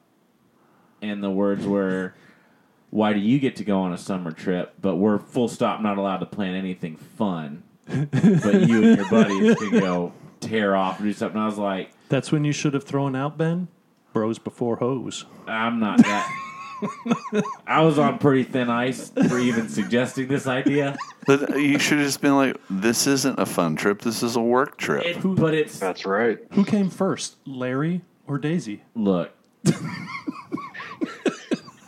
made a vow to be together forever, but that's a good way to fuck that up. No, I've been pushing the envelope for 15 years, man. I don't have envelope pushing abilities to that level yet. He pushes the envelope like he does the accelerator. Exactly. Very lightly. Goes lightly. Just We'll enough. hit the brakes and back it off. off. No. So this trip was out, and then all of a sudden the stars have aligned, and Mark's able to go, everybody's able to go. And I'm like, no, well, Mark, you got surprised I did. with the plane ticket, Right. Which I'm very happy for you. And then I'm like, shit, the whole gang is going to be back together. Wyatt was going. Yeah. I was like, the whole fucking gang's going to be here except for Benny Boy. Because I made a very bold statement, and I now have to live by it. Mm-hmm. So I didn't get to go on that trip.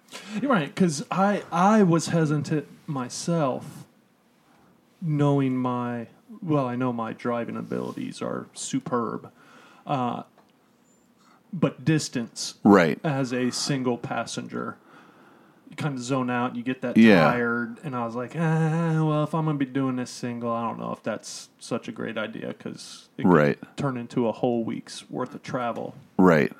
But Well, then, so I was like, damn, okay, it's going to be Jameson, myself, and Andrew.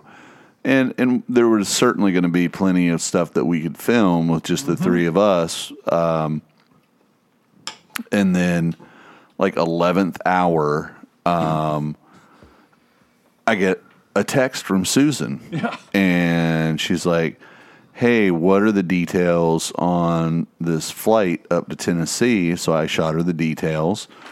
And next thing I know, she says, all right, Marcus is booked. And I was like, fuck, yeah. I was like, who? And then like 10 minutes after that, you're like, hey, man, I just got a plane ticket. I'm going.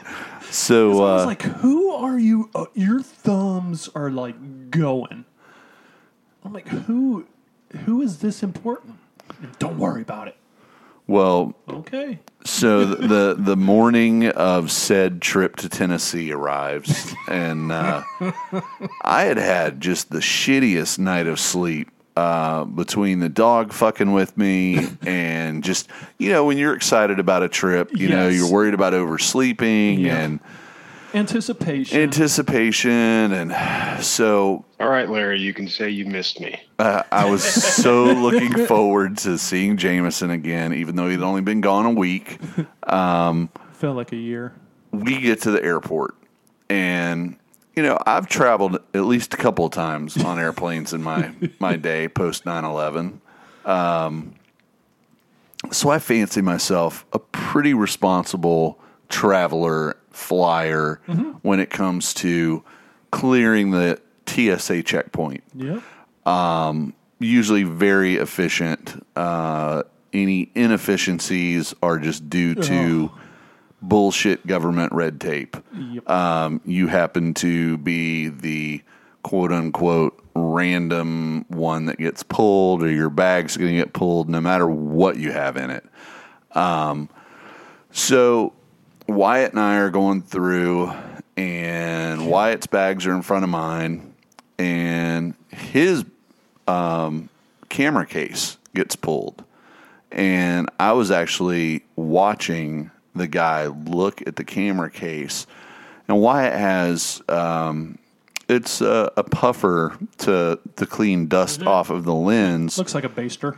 And it looks like kind of like a baster, but it looks like almost like An old bomb. a bomb that Wile E. Coyote might there you use. go. Very cartoonish, bomb shaped. And the reason for the fins on the back that makes it look like a bomb is so you can sit it on the table, and it'll stand up. And the guy is like perplexed, and this guy is moving at the speed of molasses in February. And finally, like after watching him rotate the image 12 days to Tuesday, I said, hey man, it's a lens cleaner. It's like a puffer, like kind of like a baster looking thing. That's why it's hollow. And he was like, oh, okay. Yeah, we're still going to have to look at it though. I said, cool, man, whatever. And so he pulls it out. Now Wyatt's going to have to go to security, and get the secondary screening. My backpack comes through real quick. No, not my backpack.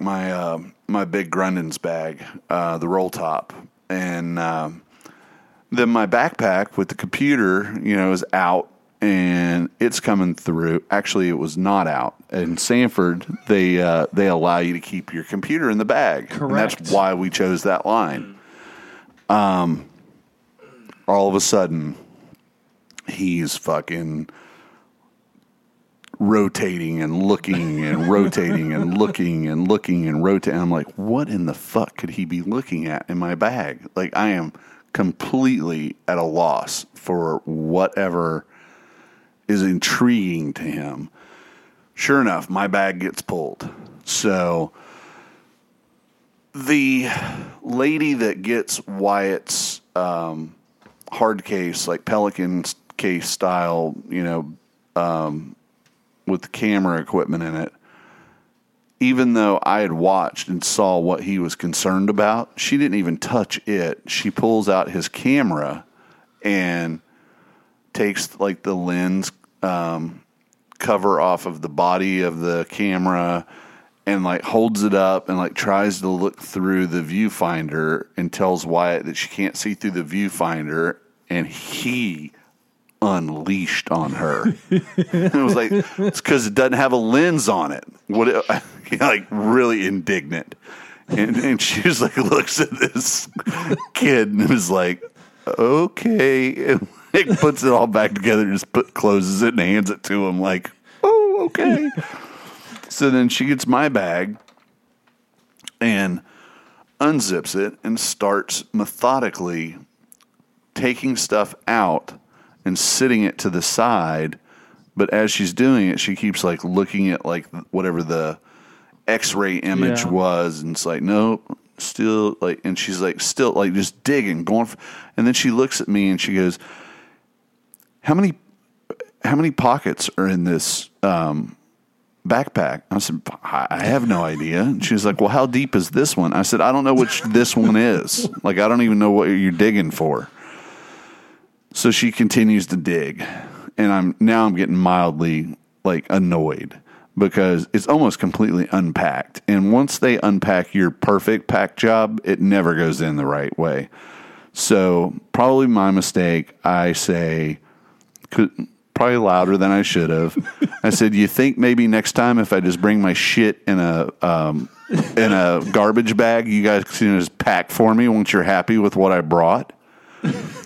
And she just like kind of gives me the cold, dead eye stare. Yeah, that never wins you brownie point. And I see like this little Asian kid that was probably a year older than Wyatt, and he's got like lead on his name tag. So he's like kind of like, you know, middle management.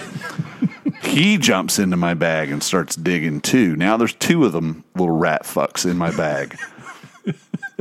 And they make it all the way to the bottom. They've got every fucking item out of my bag.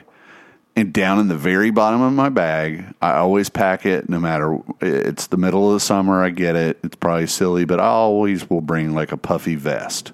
Just in case it's really cool out or you're on the river, sometimes it'll get cold. And sure as shit, fucking the Asian kid like gets my puffy vest out, and I can see him like squeezing it, and he finds in the chest pocket, he unzips it really dramatically, reaches inside and pulls out the 6.5 Creedmoor brass that I had put in my pocket when I had killed the deer that I have flown with multiple times since then. And he goes, ha, found it.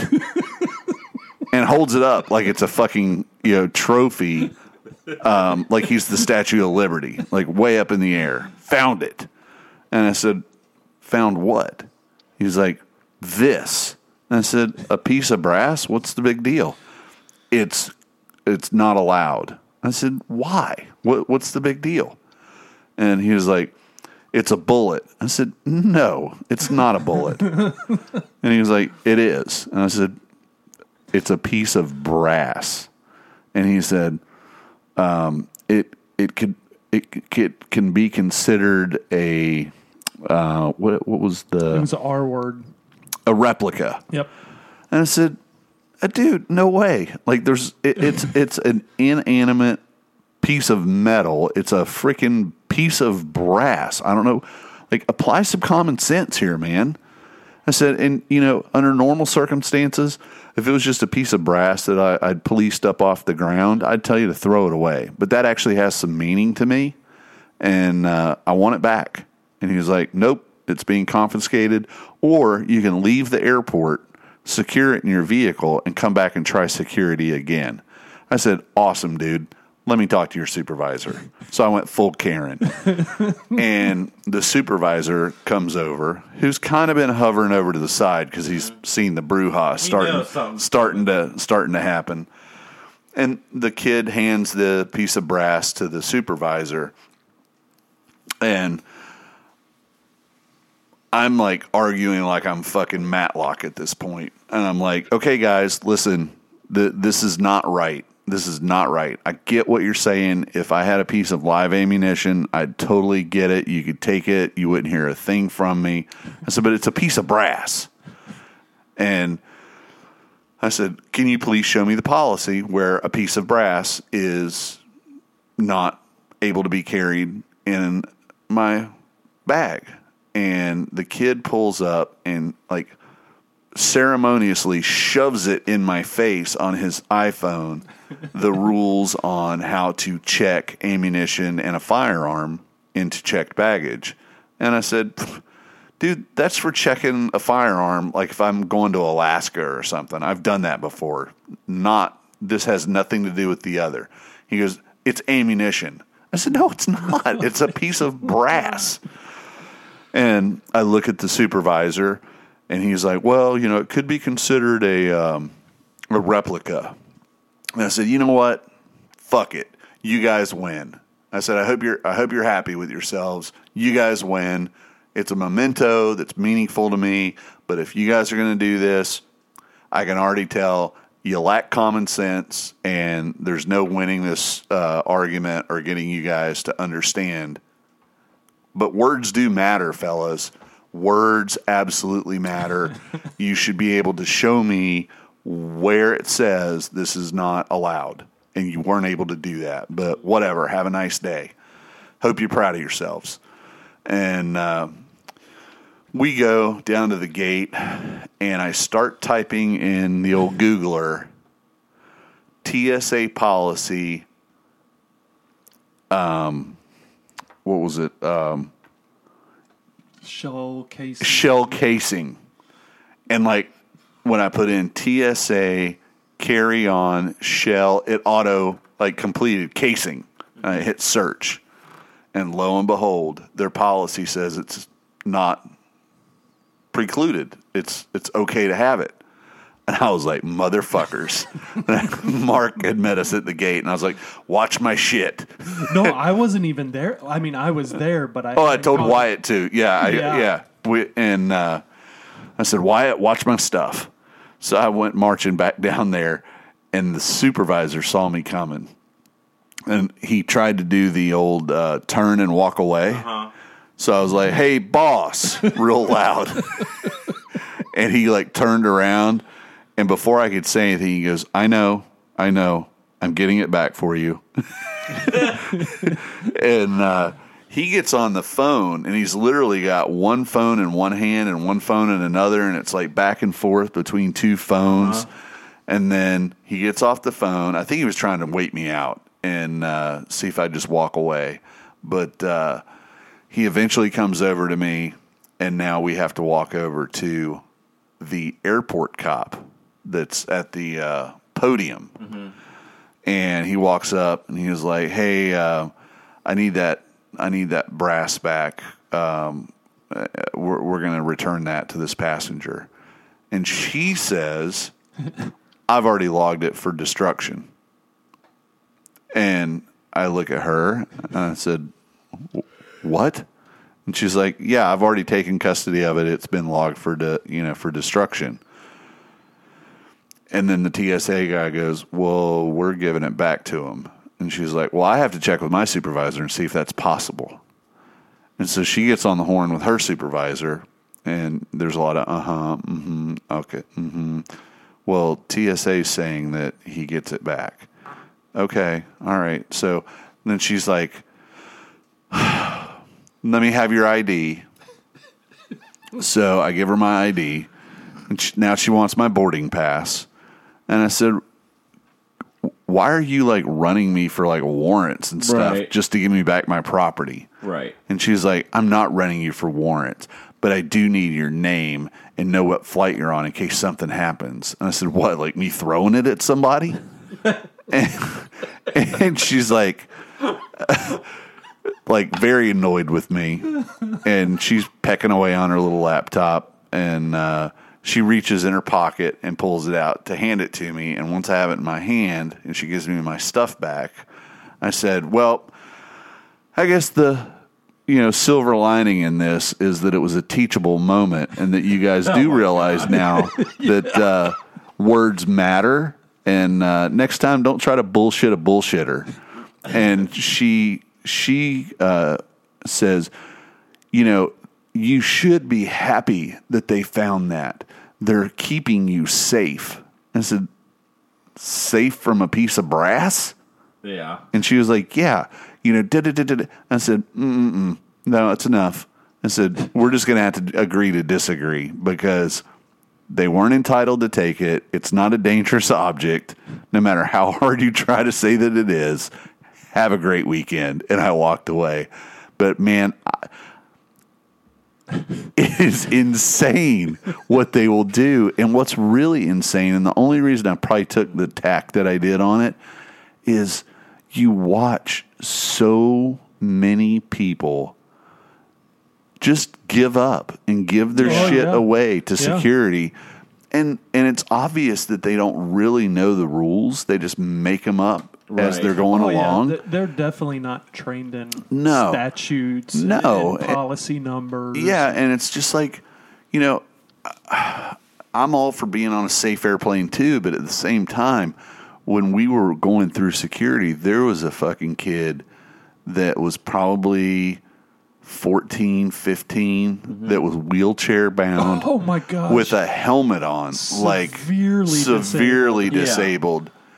And they had him, and they were swabbing his hands for gunpowder residue, explosive residue or whatever. And I was like, are you shitting me? Like, this kid, and the kid was so out of it, like, he was like blurting crazy shit. Oh yeah, like that's probably what got something him about there. a cardboard box, and then like just weird stuff. Because he was disabled. He just wasn't all there. And when I was seeing that, and then they started digging in my stuff, and I was like, you know what, enough's enough. You guys are and they were slow playing everybody. They they had looked at. They'd pulled Wyatt's bag for one thing and looked at another, and I was just like, "No, I'm done, man. I'm done. Yeah. This is ludicrous." And they were mall cops. Yeah, they weren't even TSA. They weren't even full TSA Right. at they were contracted security or whatever.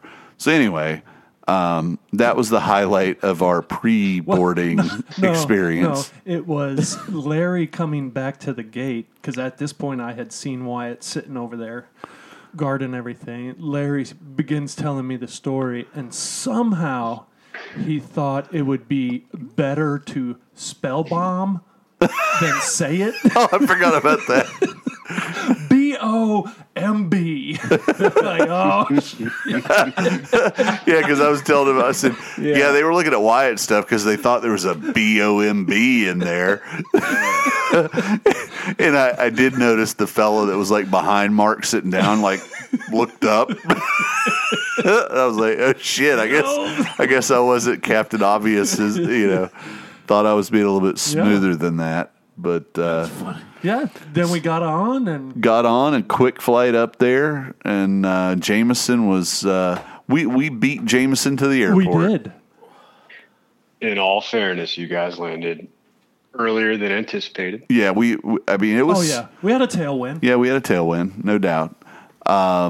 Loaded up and then go ahead. It was failed to mention to me that you wouldn't be at the normal pickup spot at the airport. That was arrivals. Yeah, Correct. You were upstairs at the departures. Right. We did not go were. to baggage claim. we were. We Yeah. skipped baggage claim, but we loaded up and man, we boogied.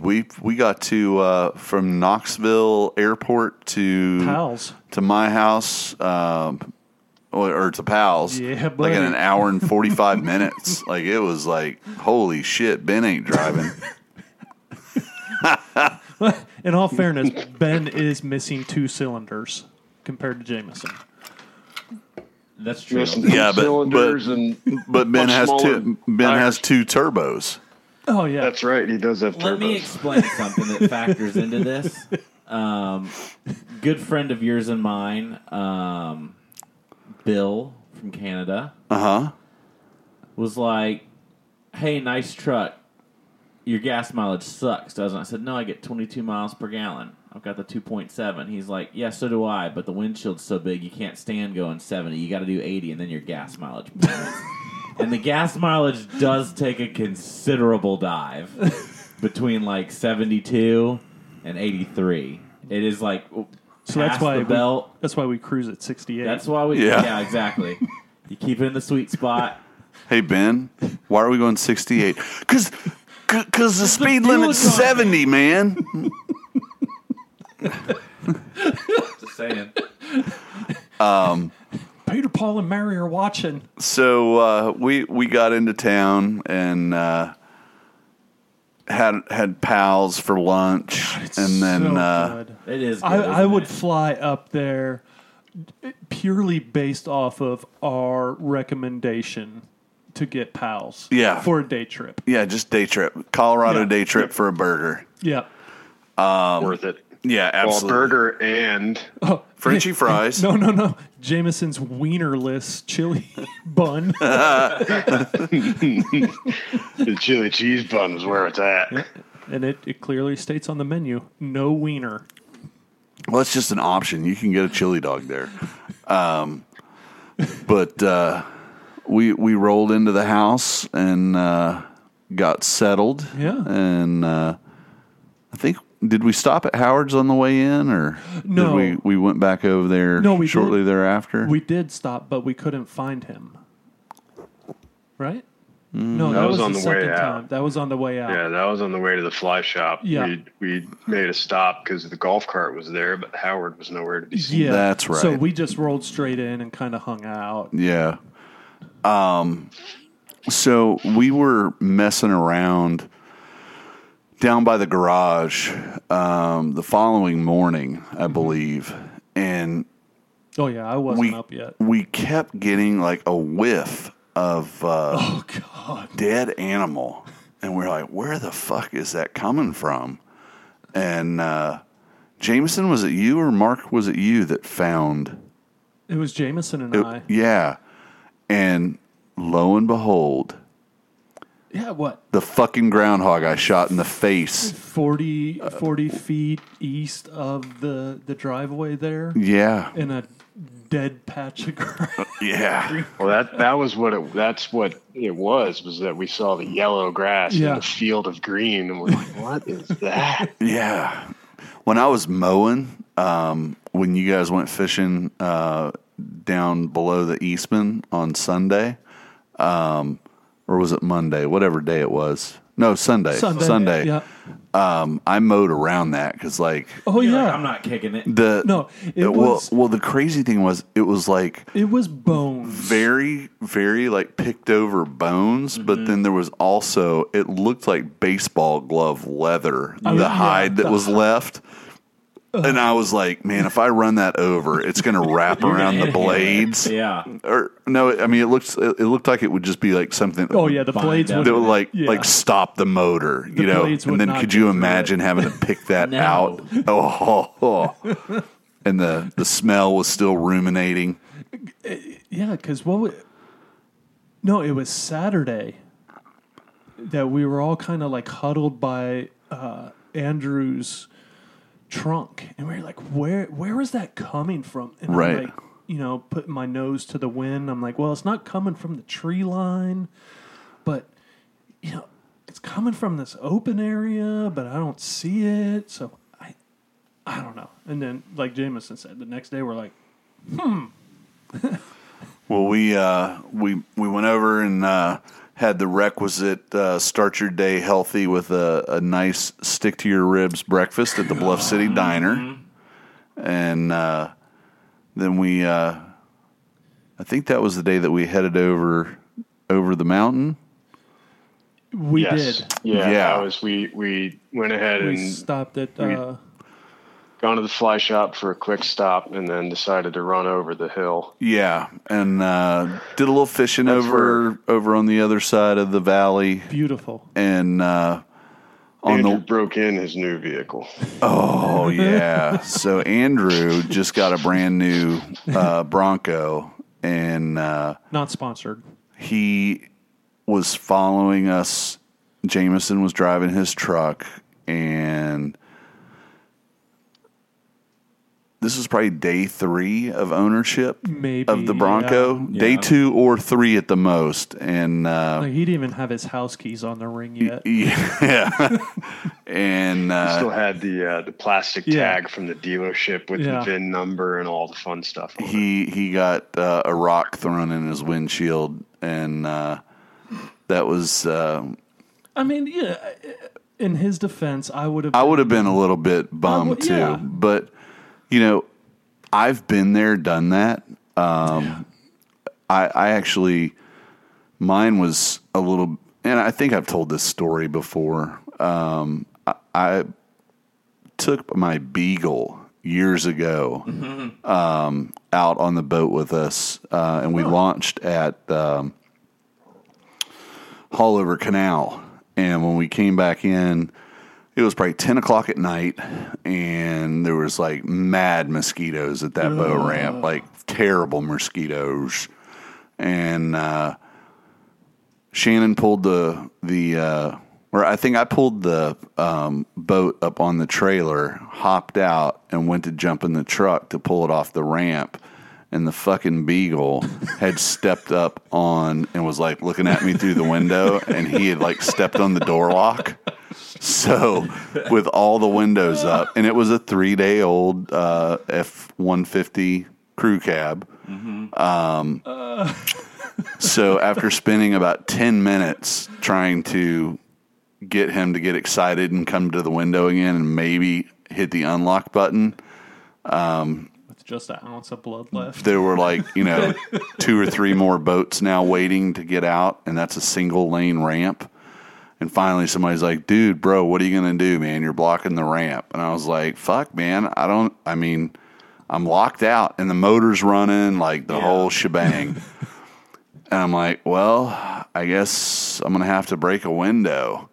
So I had to bust a fucking window out of my brand new truck to get in and unlock the doors, and then drive home to Castleberry from the refuge wow. with the fucking window missing. And turns out that the back passenger, the passenger door on the back comes factory tint. And that's the most expensive window that you can break. And it's $600. Oh, yeah. Damn. It's like pre-tinted. Where, if you bust your windshield, at least it's covered By insurance. by insurance with no deductible. No, this was good job, dumbass. Yep. $600. What? So You didn't have the keyless? no. No, that was. Was keyless out then on the door? I It don't was know. Probably just starting. Just at that time. starting. Like a high-end Because edition. when I traded that truck in on the F-250, the F-250 came with a keypad. Okay. But I could totally feel the vibe. Oh, yeah, But, absolutely. So we spent the better part of a few hours stomping around, doing a little fishing, All day. and then on the way home, all day. You said? I thought it was just a few hours. Whatever. A few of in the group had been having some cold beverages on the creek. Yep. So I had not been drinking whatsoever. So I said, hey, I will drive us back across the mountain. And Listen, Mark does not scare easily, and I have taken defensive driving courses. What happened on this hill, mountain, whatever you want to call it, was terrifying. I thought it was pretty fun. I think the difference of being in the passenger seat versus the back seat made all the difference in the Like, world. I'm sitting here, I'm like, Larry, he's been through these classes, he's got this, he's telling me, oh, you got to super steer through this and power through that. And meanwhile, I'm just like, we're in a truck with oversized tires, nothing in the bed, 9,000 No foot shoulder. cliff, no shoulder, 9,000 foot cliff off to the left. Today's the day. If the Taliban couldn't get me, Larry was. and did we get loose at all? No, not once. Not once. But We only hit the rumble strip once. maybe. Maybe, I don't Once. remember. I know we did. Once. But if Same record. if Jameson was missing anything in that truck, it was definitely found because there was stuff coming out of everywhere. Under seats, in pouches, doors. Yeah, we definitely found anything that was not secured. Oh, yeah. And at least 2 of those items was like right at the apex of the curve, under the brake pedal or the accelerator. So then I had to do like okay, well, I'll steer with one hand and dive down underneath here and try to get the pedals clear. But yeah, I mean, my eyes were going one way, my stomach was going the other. I'm like, it was only 3 beers, and we were there for like 18 hours, I think, way past lunchtime. And I'm like, oh God, focus on something and Larry's like, oh, just do it like this. Like, well, you guys were hungry. I just need to get you back to the fly shop for a chili dog. That's right. We were running late to the fly shop, and we were. Larry's expert driving course got us back there in the fastest and safest possible way. That's right. The day before, if we can back up a little bit, Ben, you're familiar with the bus hump? I am on Sells Road. Oh, yeah. yeah. And so we'd cut down Sells Road, and I'd coached Jameson that this was going to be, a really fun little whoop-de-doo to go across in the truck. And Wyatt was giddy in the back because he knew, he's been through it a million times. So we're laughing and talking about how his mother hates this road. When I turn on this road, it like she instantly is like, no, do not. And I tell Jameson, all right, when you get to the white fence right here, punch it. That's the run up. And just before we get to the hump, I said, now the road kind of disappears off to the left, just so you know. And he waited till the most opportune moment to tell me this. And so he like feathers it real hard. And we just kind of, we still got a little bit of air, but it wasn't like, full send, like, so of course. It was wah-wah. Yeah, we were like, pussy. And so the following day or the day after, I can't remember which it was, we were returning from breakfast for from the second day. Yeah. And Jameson was like, hey, you want to give that another try? And we were like, hell yeah. And the first time Andrew was not with us at that point. That's right. Andrew's now following. Andrew was tailing in the busted windshield Bronco. And so Jameson hits his mark and just like mashes it to the floor. And we probably hit that sumbitch at about 65. We were definitely on the Travis Pastrana level of flying. And we aired it out across the hump. And so then immediately everybody's like looking over their shoulder to see if, and Andrew hit it. I just saw the headlights. Yeah, like pointing skyward. So we were like, all right, it's official. Andrew has broken it in. And we did pull into Howard's at that point. And I told Howard that, day before, Jameson had kind of backed off a little bit on the hump there at Lacey's old house. And but he hit it full send this morning. And what was he said? He just looked at you and said, mm-hmm. The last guy that did that, there used to be a little shed there, and he went through it. He was none too impressed. No. He was just like, y'all are idiots. Y'all are idiots, but you're my idiot. That's right. That's right. That describes Howard pretty well. Yeah. We had fun, man. That was, I wish we could talk more about the filming, but we're choosing to keep a lot of that detail kind of close to the chest so that when and if the film makes it into the film tour, you guys can enjoy it for the first time without having any, what do they call them, spoilers? Yeah. So I do want to get a group's opinion on my driving as compared to Ben's. Oh, yeah. Since I have the opportunity here. Oh, you are very efficient, very timely. You get from point A to point B expeditiously. I mean, I did not partake, but this Uber, even though it was a much shorter ride, did offer East Tennessee roadies, gum. Yeah, that was it. All right, good to know. And Are you guys hungry? Do you want to stop? No, let's keep on going. we had some fantastic Mexican food down by the airport when you dropped us off, or just prior to dropping us off at the hotel. El El Sosa. Saison. El Saison. Saison. Sosa. It was so good, I decided to go back the following day. Yes. And show my beautiful fiance. I mean, That and Grandpa left his hat there.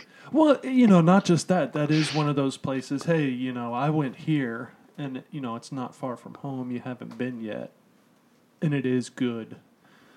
Did you have a margarita? No, I did not have a margarita. I didn't even have a beer the second time. Blasphemy. Who are you? Well, I don't. Now, I'm sorry, Mark. the next item on show notes, Uh-oh. I want everybody to take a deep breath. Hold on. Let me. I don't see anything in the channel. We're just going to address the topic, the mail barge. We do have a mail barge from Clint that is, West Coast Clint? yes, Okay. Land O'Lakes Clint, Yes. WWE Clint. WW. Unfortunately, it is in the Trooper next door. And since it is raining outside and the skeeters are thick, I'm not going to tiptoe through the grass to get. So we will postpone the mail barge arrival until next podcast. Agreed. And in addition to, But thank you, Clint. and I can't wait for you guys to see Clint's mail barge. I opened it at his behest. The stickers that he sent are fucking epic. Awesome. So I will give you that teaser. And then the other thing of note from the mail barge is we, as of the second week of July, just received our first package of raffle prizes Nice. for the dinghy derby, the thingy before the dinghy. Yeah. And that would be a box of, I think, about 5 or 6 fly lines from Echo. Nice. Yeah, so Heck yeah. pretty freaking nice. Have they always manufactured fly line, or is that something Yeah, relatively new? yeah, they have. absolutely. Yeah? Yeah, and when I say Echo, I mean like Airflow. Oh, okay, gotcha. Yeah, same company. Yep. But we'll definitely unbox that stuff the next round that we do, and just know that we're very thankful for the folks out there at Airflow that did that for us. It's going to help tremendously with the raffle for the 5th annual Thingy Before the Dinghy raffle. Thank you so much for believing in Mosquito Lagoon and believing in the fundraiser that we're putting on. Even our past winner, Emily, with her Echo, is just tearing it up over there. Yeah, absolutely. Tearing it up. So, any other loose ends that I think, Ben, you've got a note on there that you may have potentially been hallucinating this afternoon? Okay. Old psilocybin Ben. I want to point out, I've drank a gallon of water today. I am properly hydrated after working in the sun, so it ain't that. I went to go get my parents' mail. There is a pond at that post office.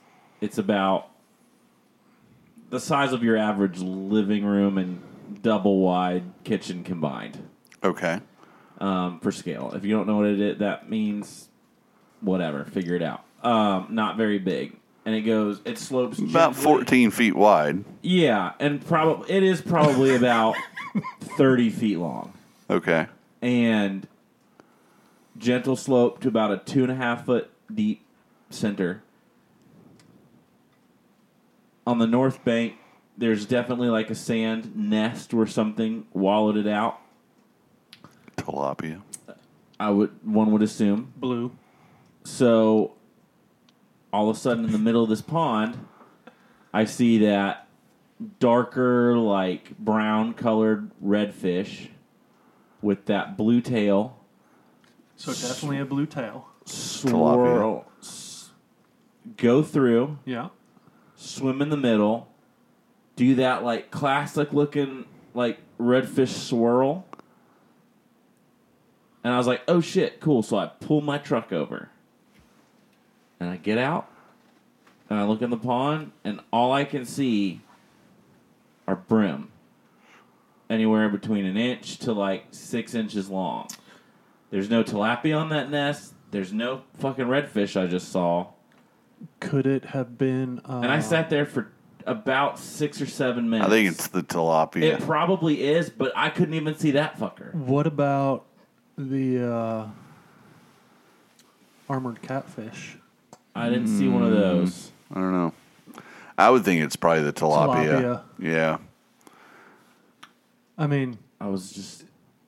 I've heard, I don't know if you've heard as well, Larry, or you, Ben, that whether it's off of 528, 417, 408, all those interchange ponds, that there have been redfish and tarpon brought over to those, and they are being sustained. I have not heard that, but that's kind of exciting. I don't know the truth behind it. At the It was a he said, she 528 and 417? No, just one of those interchanges, whether it's somewhere along 417 or 528. I don't know. So maybe it could be a redfish. I think we should investigate. That's interesting. Yes. Somebody's like, oh shit, there's FWC truck. It was Get them oversized redfish out of this damn boat. It looked about as big as this whiskey bottle long. Which is what threw me. And I guess the tilapia can get that big. Like it does. Yeah. They easily can. But it didn't seem that fat. But then also, I saw it for like a second and a half out of my peripheral, then full on while I stopped the truck and got out. So I don't know. And I just laughed because I sat there and couldn't find any fish that big in the pond. I was like, am I hallucinating about redfish? You just need one that bad. That's what I'm getting at. So, but it's summertime, and it takes longer to revive them than it does to catch them. Yes, for sure. Well, Jameson, do you have anything you'd like to add to the conversation before we start thinking about wrapping it up? Nothing from my end. No fishing plans this weekend? Well, hold on. You sent a very descriptive text about your tornadic flight experience. Yeah. So, Marcus, wow. Once again. Don't shake your head, Ben. Yeah. It happens when you're old. So I didn't quite 100% follow. Sure. So you guys left Chicago on time, correct? No. Okay. After you guys went, I dropped you off at the airport and went back, and then went to El Cezanne for round 2, which is right across from the airport on Monday. Tuesday morning, I flew out for Chicago for work for a couple days. O'Hare or Midway? O'Hare. Ooh. Yeah. It is what it is. They're about the same at this point. But so flight in, direct flight from Tyson McGee here in Knoxville to O'Hare, which was nice and easy up and down. Do my business. we had gotten word that some storms are going to be rolling through on Wednesday. I was supposed to fly out Wednesday evening time. I think I had 6:30 scheduled for my flight out.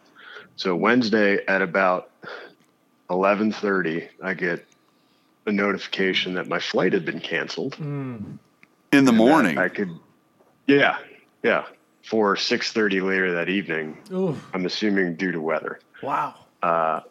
But I could reschedule for other flights, and you know how those things go. So I did immediately because I didn't want to wait and get bumped to the next day. So I moved my flight up to 4:30 and figured, if the storms are going to roll in the evening time, I'll get out early. Well, about 2:30 on my way to the airport, I get the second notification that my second flight had been canceled. So at that point, What there airline? were no What airline flights. What airline? American. American. Okay. Yeah, and they've never given me an issue like this before. And it was raining. There were some pretty severe storms at that time coming through the Chicago area. Okay. Yeah, but as I pulled up to O'Hare, the rain had stopped. And Right. I pulled up the radar, and the storm had started to move onto the lake and away from civilization. And so I had called the reschedule number because there was only flights for Thursday morning out, and then I went ahead and walked into the airport and got in the 35-person line waiting outside of customer service to try and get my flight rescheduled. Anyway, got it rescheduled. Nice lady called me on the phone. There was one flight that was set to leave close to my original time at 6:30. So I was there just, 4 hours early. Got through security, no issues, waited around, boarded on my flight. And by this time, weather had kind of rolled in again. I could see some darker clouds off in the distance, but so far, my flight was not delayed. No issues, no cancels, anything like that. So we board the plane and we push back from the jet bridge, and we're 500 yards from the jet bridge, and we're in the taxi, and the captain comes over and says, "Well, ladies and gentlemen, this has never happened to me, but they have just informed me that they are evacuating the tower and putting the entire airport under lockdown. So I don't know whether I can take off. So we're just gonna sit here, and I'm gonna shut the engines down, and we're just gonna hold in place." So I'm not, savvy on construction, but I am a homeowner, and I do know it's grounded. Yeah, I would assume. Well, I think it was more from so the tower cab, meaning the top of the tower. The top. If they think that there's a tornado coming, that's probably not the place you would want to be because all the glass. Yeah. Yeah. But and so at this point, everybody that had already put their phone on airplane mode decided, okay, it's time to pull it off airplane mode and see what's going on. And that was when the symphony of the wonderful emergency alert action notifications started going on. If you've ever heard of the amber alerts or the silver alerts for us Floridians, it was a cascade of that blaring alarm tone saying there's a tornado warning or watch initially. And then about 5 minutes later, a tornado warning came through. And ooh, warning. Well, at least ATC is safe. And did the pilot do you guys a solid? And when he came on, and I don't know whether it's trained into pilots or not, but it's like the folks. This is Bob up here in front, and just want to let you know that this is the first time it's happened in my career, but I'm going to let you know that they're evacuating the tower and shutting the airport down. So we're going to go ahead and shut the engines down. We're not quite sure whether we're going to be able to take off or not. So just bear with us for a few minutes. You got to do that, folks. Yep. Yeah, Awesome. your pilot voice is spot on, and it was just as monotone as our captain was. Nice. He also added in, since I'm shutting the engines down, the air conditioning will be shut off as well. So if you wouldn't mind, lower the window shades. Could lower no! If you could lower those window shades. And I was thinking to myself, he's like, either he sees the tornado coming at us and wants us to die with dignity, or not screaming like little bitches, right? Yeah. Or he's anyway. But I happened to be sitting next to a gentleman that worked for Boeing, and we were on a Boeing airplane. Uh-huh. And he was like, "Bring it on!" They're tornado resistant. I was on the aisle seat. The Boeing representative was in the middle seat, and a younger flight attendant was on the window seat. Hey, and now. Between her and I, we were hammering him with questions about structural strength and hey, if in the event that this actually did hit a hurricane or it did hit a tornado, blah blah blah, this and that, and then so this would have been so anyway, it was I don't know which one we were in. Yeah, he probably told us, and I just forgot. It's definitely not a Max. No. No. It would have been nice if Bob up front would have been like, folks, kind of a unique situation here. First time in my career that they've abandoned the tower. Right. So we're going to go ahead and set aside all the rules ourselves. And, since we're shutting her down for a little bit here and the AC is going to be off, there's nothing better than a nice cold beer on a hot summer's day. So I'm going to go ahead and let the flight attendants move about the cabin and serve you all some free beer, courtesy of American Airlines. That would have been extremely nice, but that did not even happen. A snack. Were they like, you guys need to keep your seatbelts on, securely fastened? Because we're not planning to fly, but if it gets too windy, we might just actually do it. We may get off the ground and throttle her up. Did it get super windy? Like, was the airplane rocking about or anything like that? There was a couple of good gusts that Shook gave it. the old airplane shimmy. Oh, man. Did anybody peek out underneath the window to see what was happening, or everybody we did a couple times. Yeah. That's out of our window. It was dark. You're like, fuck! I just saw a witch on a fucking bicycle. or you see that little poltergeist on the wing ripping it apart. Doug. But so we survived. I don't know the tornado Obviously. actually touched down. There was the alert read. Well, I pulled up the radar app, and the radar said that there was a tornado warning due to Radar rotation indicated. rotation indicated in the radar. Which I'm sure the pilot was watching up in the. So how long from the time they shut her down till you guys were back up, engines running, taxiing, headed home?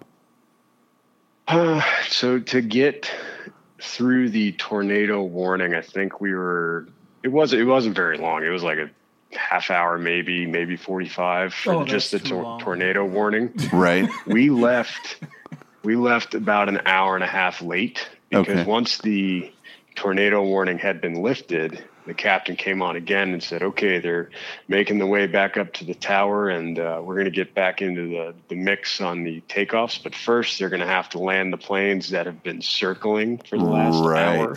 Oh, yeah. Yep. So we got in the train of, waiting to take offs, and then had to wait for all the arrivals planes to land. There's no diversion at that point when you have a You weather. usually only divert when fuel starts becoming an issue. Yeah, they have a certain amount of fuel reserve. Where was I? And as long as they're not getting close to the reserve, there's a point where they would have to divert. and that clearly didn't happen. Yeah. You know, when you sent that text, I can't remember what I was doing, but I was like, I meant to text you and find out, like, okay, what time was it roughly or precisely if you knew, and were you know, I was going to try to find out and pull the ATC tape, just so we could like play the announcement where it's like, you know, the controller's going, We're boogieing. hey, yo, everybody, peace out, good luck to you. We'll be back with you here in a little bit, but there's a radar indicated tornado headed towards the airport, You're and on your own. we're not telling you it's time to go home, but you're going to get the hell out of here. I can get you the time if you really want to. Yeah. And I would say that it's probably, you know, because the ATC net, you can go back historically and pull up the tape. And especially if it's, you guys were probably, I mean, the tower would have announced that they were abandoning the tower, but you guys were still probably talking to ground because you were, you know, in the alley taxiing or something. But yeah, it'd be interesting. I would love to hear how that announcement went. So there's like no Mad Max rules.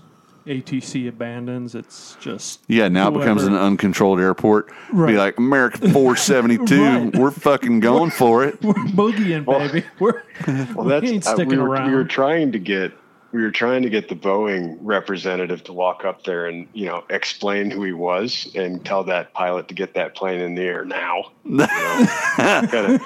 We had a stewardess who could have led him into the cockpit, and then he would have, you know, enforced martial law at that point as creator of the airplane. Right. The creator. Yeah, but that didn't go over well. So, but I picture a very cute flight attendant and a 50-ish year old male pattern baldness suffering man with short sleeves, pocket protector, polyester pants, sitting between the two of you. You got the stewardess correct, and you were not far off on this particular gentleman representative from Boeing. He was probably late 50s, early 60s, gray hair, not male pattern baldness, short sleeve shirt, correct, cargo pants. Oh, okay. Ooh. And it's for all his meters. Washington newspaper. I was gonna say, why would a Boeing representative be flying into Knoxville? So he was originally headed to Detroit. Ew, gross. And he got diverted into Chicago, or maybe Chicago was his connector. Dang. He said he was getting on this plane, which was originally headed for Charlotte when I got on it. Actually, it went to Charlotte. But he chose that because he was supposed to go to LaGuardia to come back to get to Detroit. Lord, man. Wow.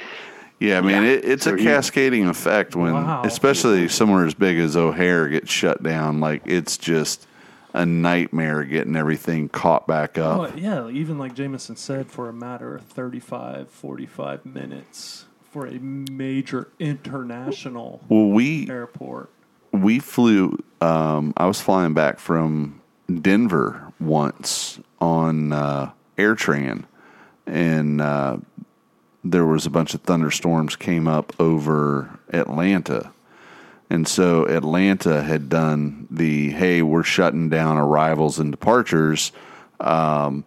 So we actually started doing Orbit's racetrack pattern over Arkansas, where we would come right up to Memphis and then do a 180 and head back out over Arkansas for a few miles, come back. Because every time we went by Memphis, I could see, looking out the window, the Pyramid Building there on the Mississippi River. And the pilot eventually came on. Like, they didn't say anything about it. and then like after about the third or fourth like lap, he comes on and he says, ladies and gentlemen, for those of you that might have noticed, we've been kind of in a racetrack pattern here for the last little bit. Got thunderstorms down in Atlanta. Atlanta's not accepting any arrivals, so we're fine. We got plenty of fuel here to do a few more laps, and be back with you when I have an update. And then he comes back on. And he's like, well, good news, ladies and gentlemen. They're starting to accept arrivals again here in Atlanta, so we've been cleared to go ahead and head that direction. Unfortunately, the bad news is we've done a couple of extra laps that's not going to allow us to make it all the way to Atlanta, so we're going to be going to Nashville today. Well, the crazy thing was, freaking AirTran did not have a base of operations, did not operate out of Nashville. So we landed at Nashville, and as we all looked out the window towards the old terminal building with the jetways and everything, we turn away from them and pull up on the ramp with all the corporate jets and Cessna 150s and stuff like that.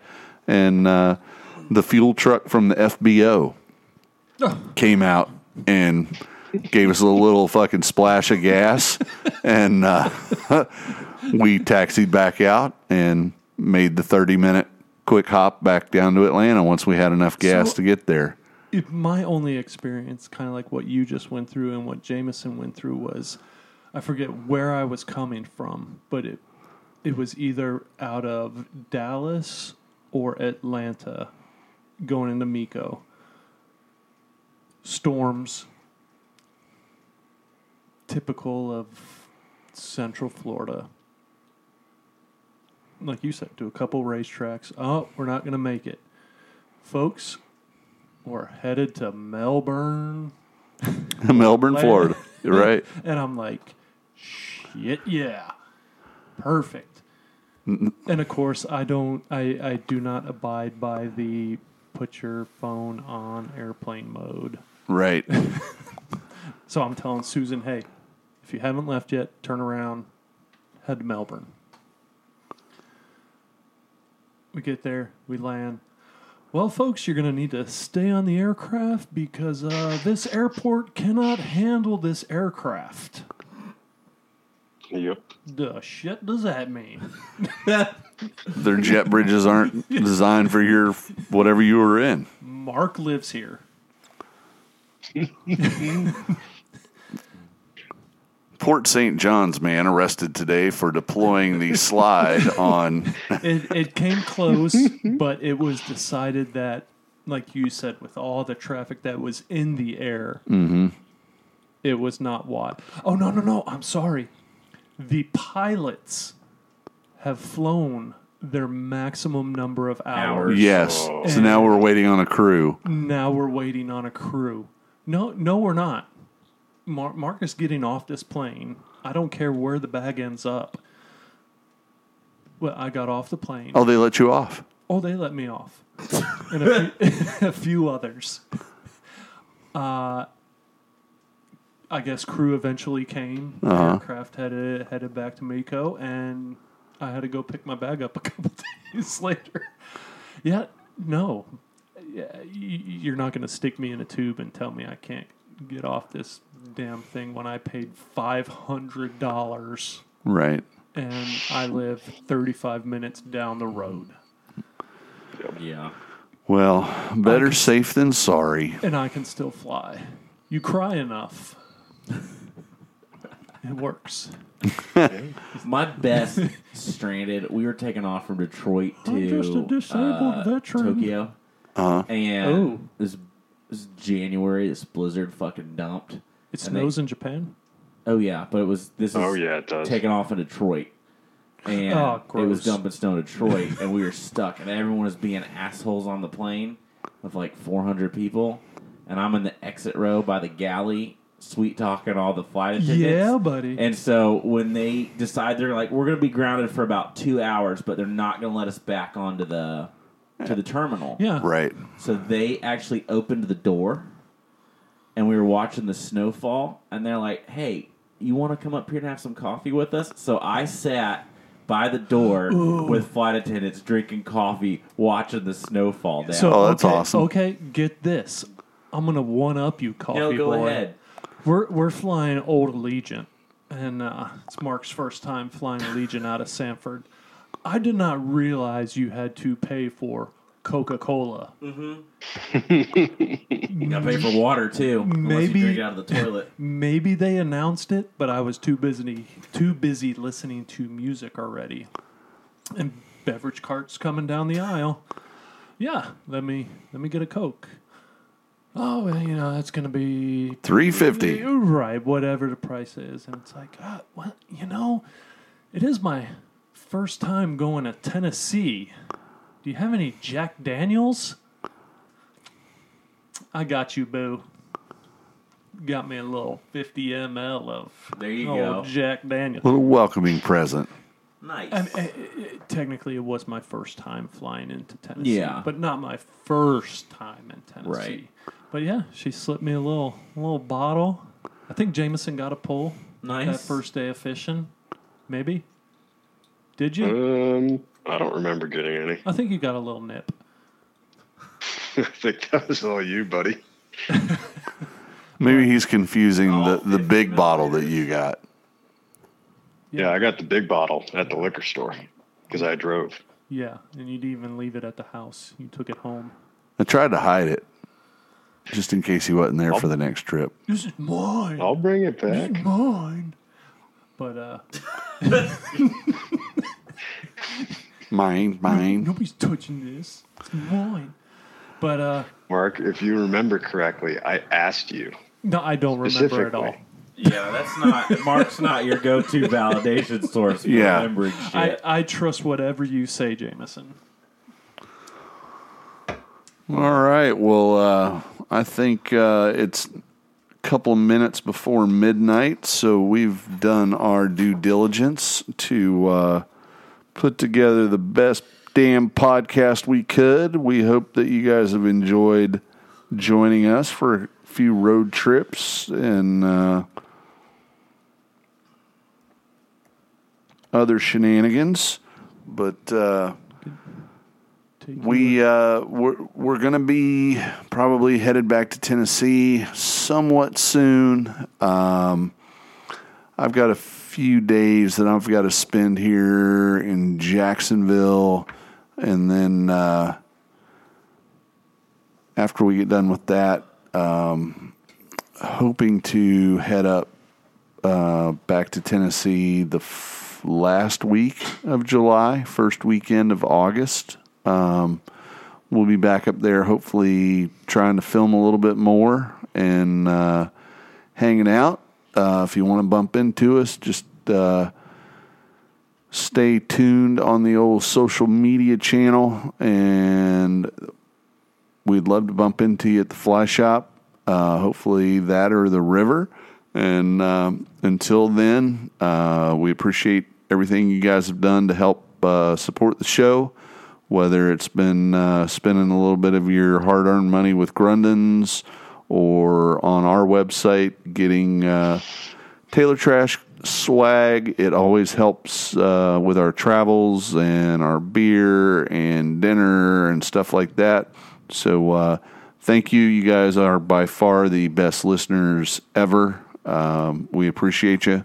And unless anybody else has something to add, then we're going to say that that's all, folks, for... I got one more thing. One more thing. Time out.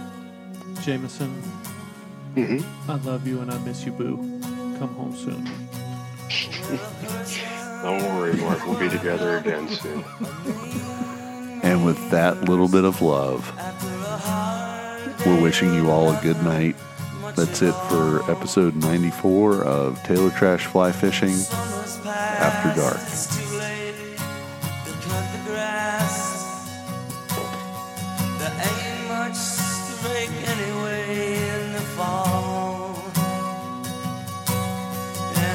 Sometimes I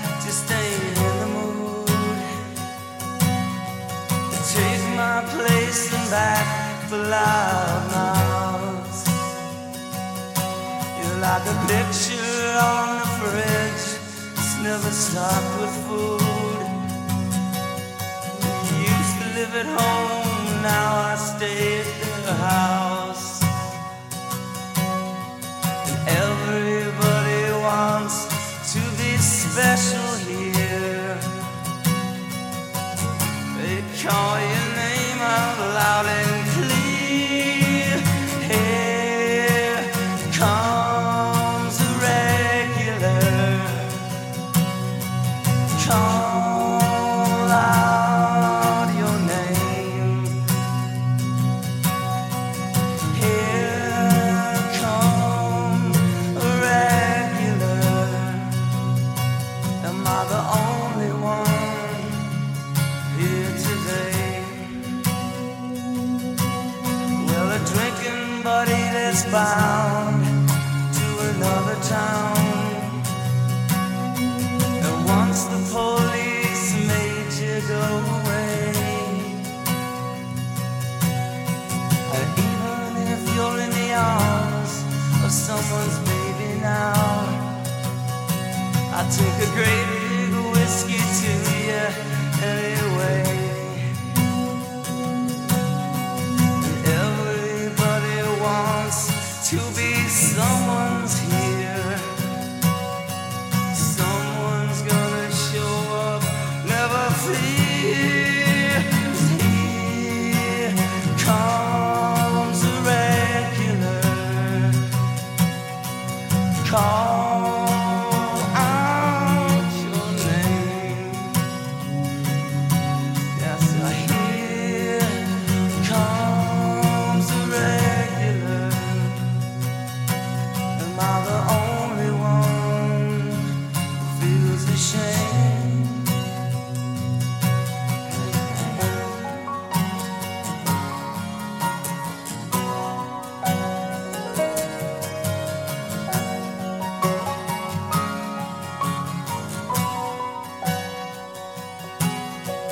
Kneeling alongside old sad eyes, says opportunity knocks once and the door slams shut. All I know is I'm sick of everything that my money can buy. A fool will waste his life, God rest his guts. First the lights and the collar goes up, and the wind begins to blow. Turn your back on a pay your back last call.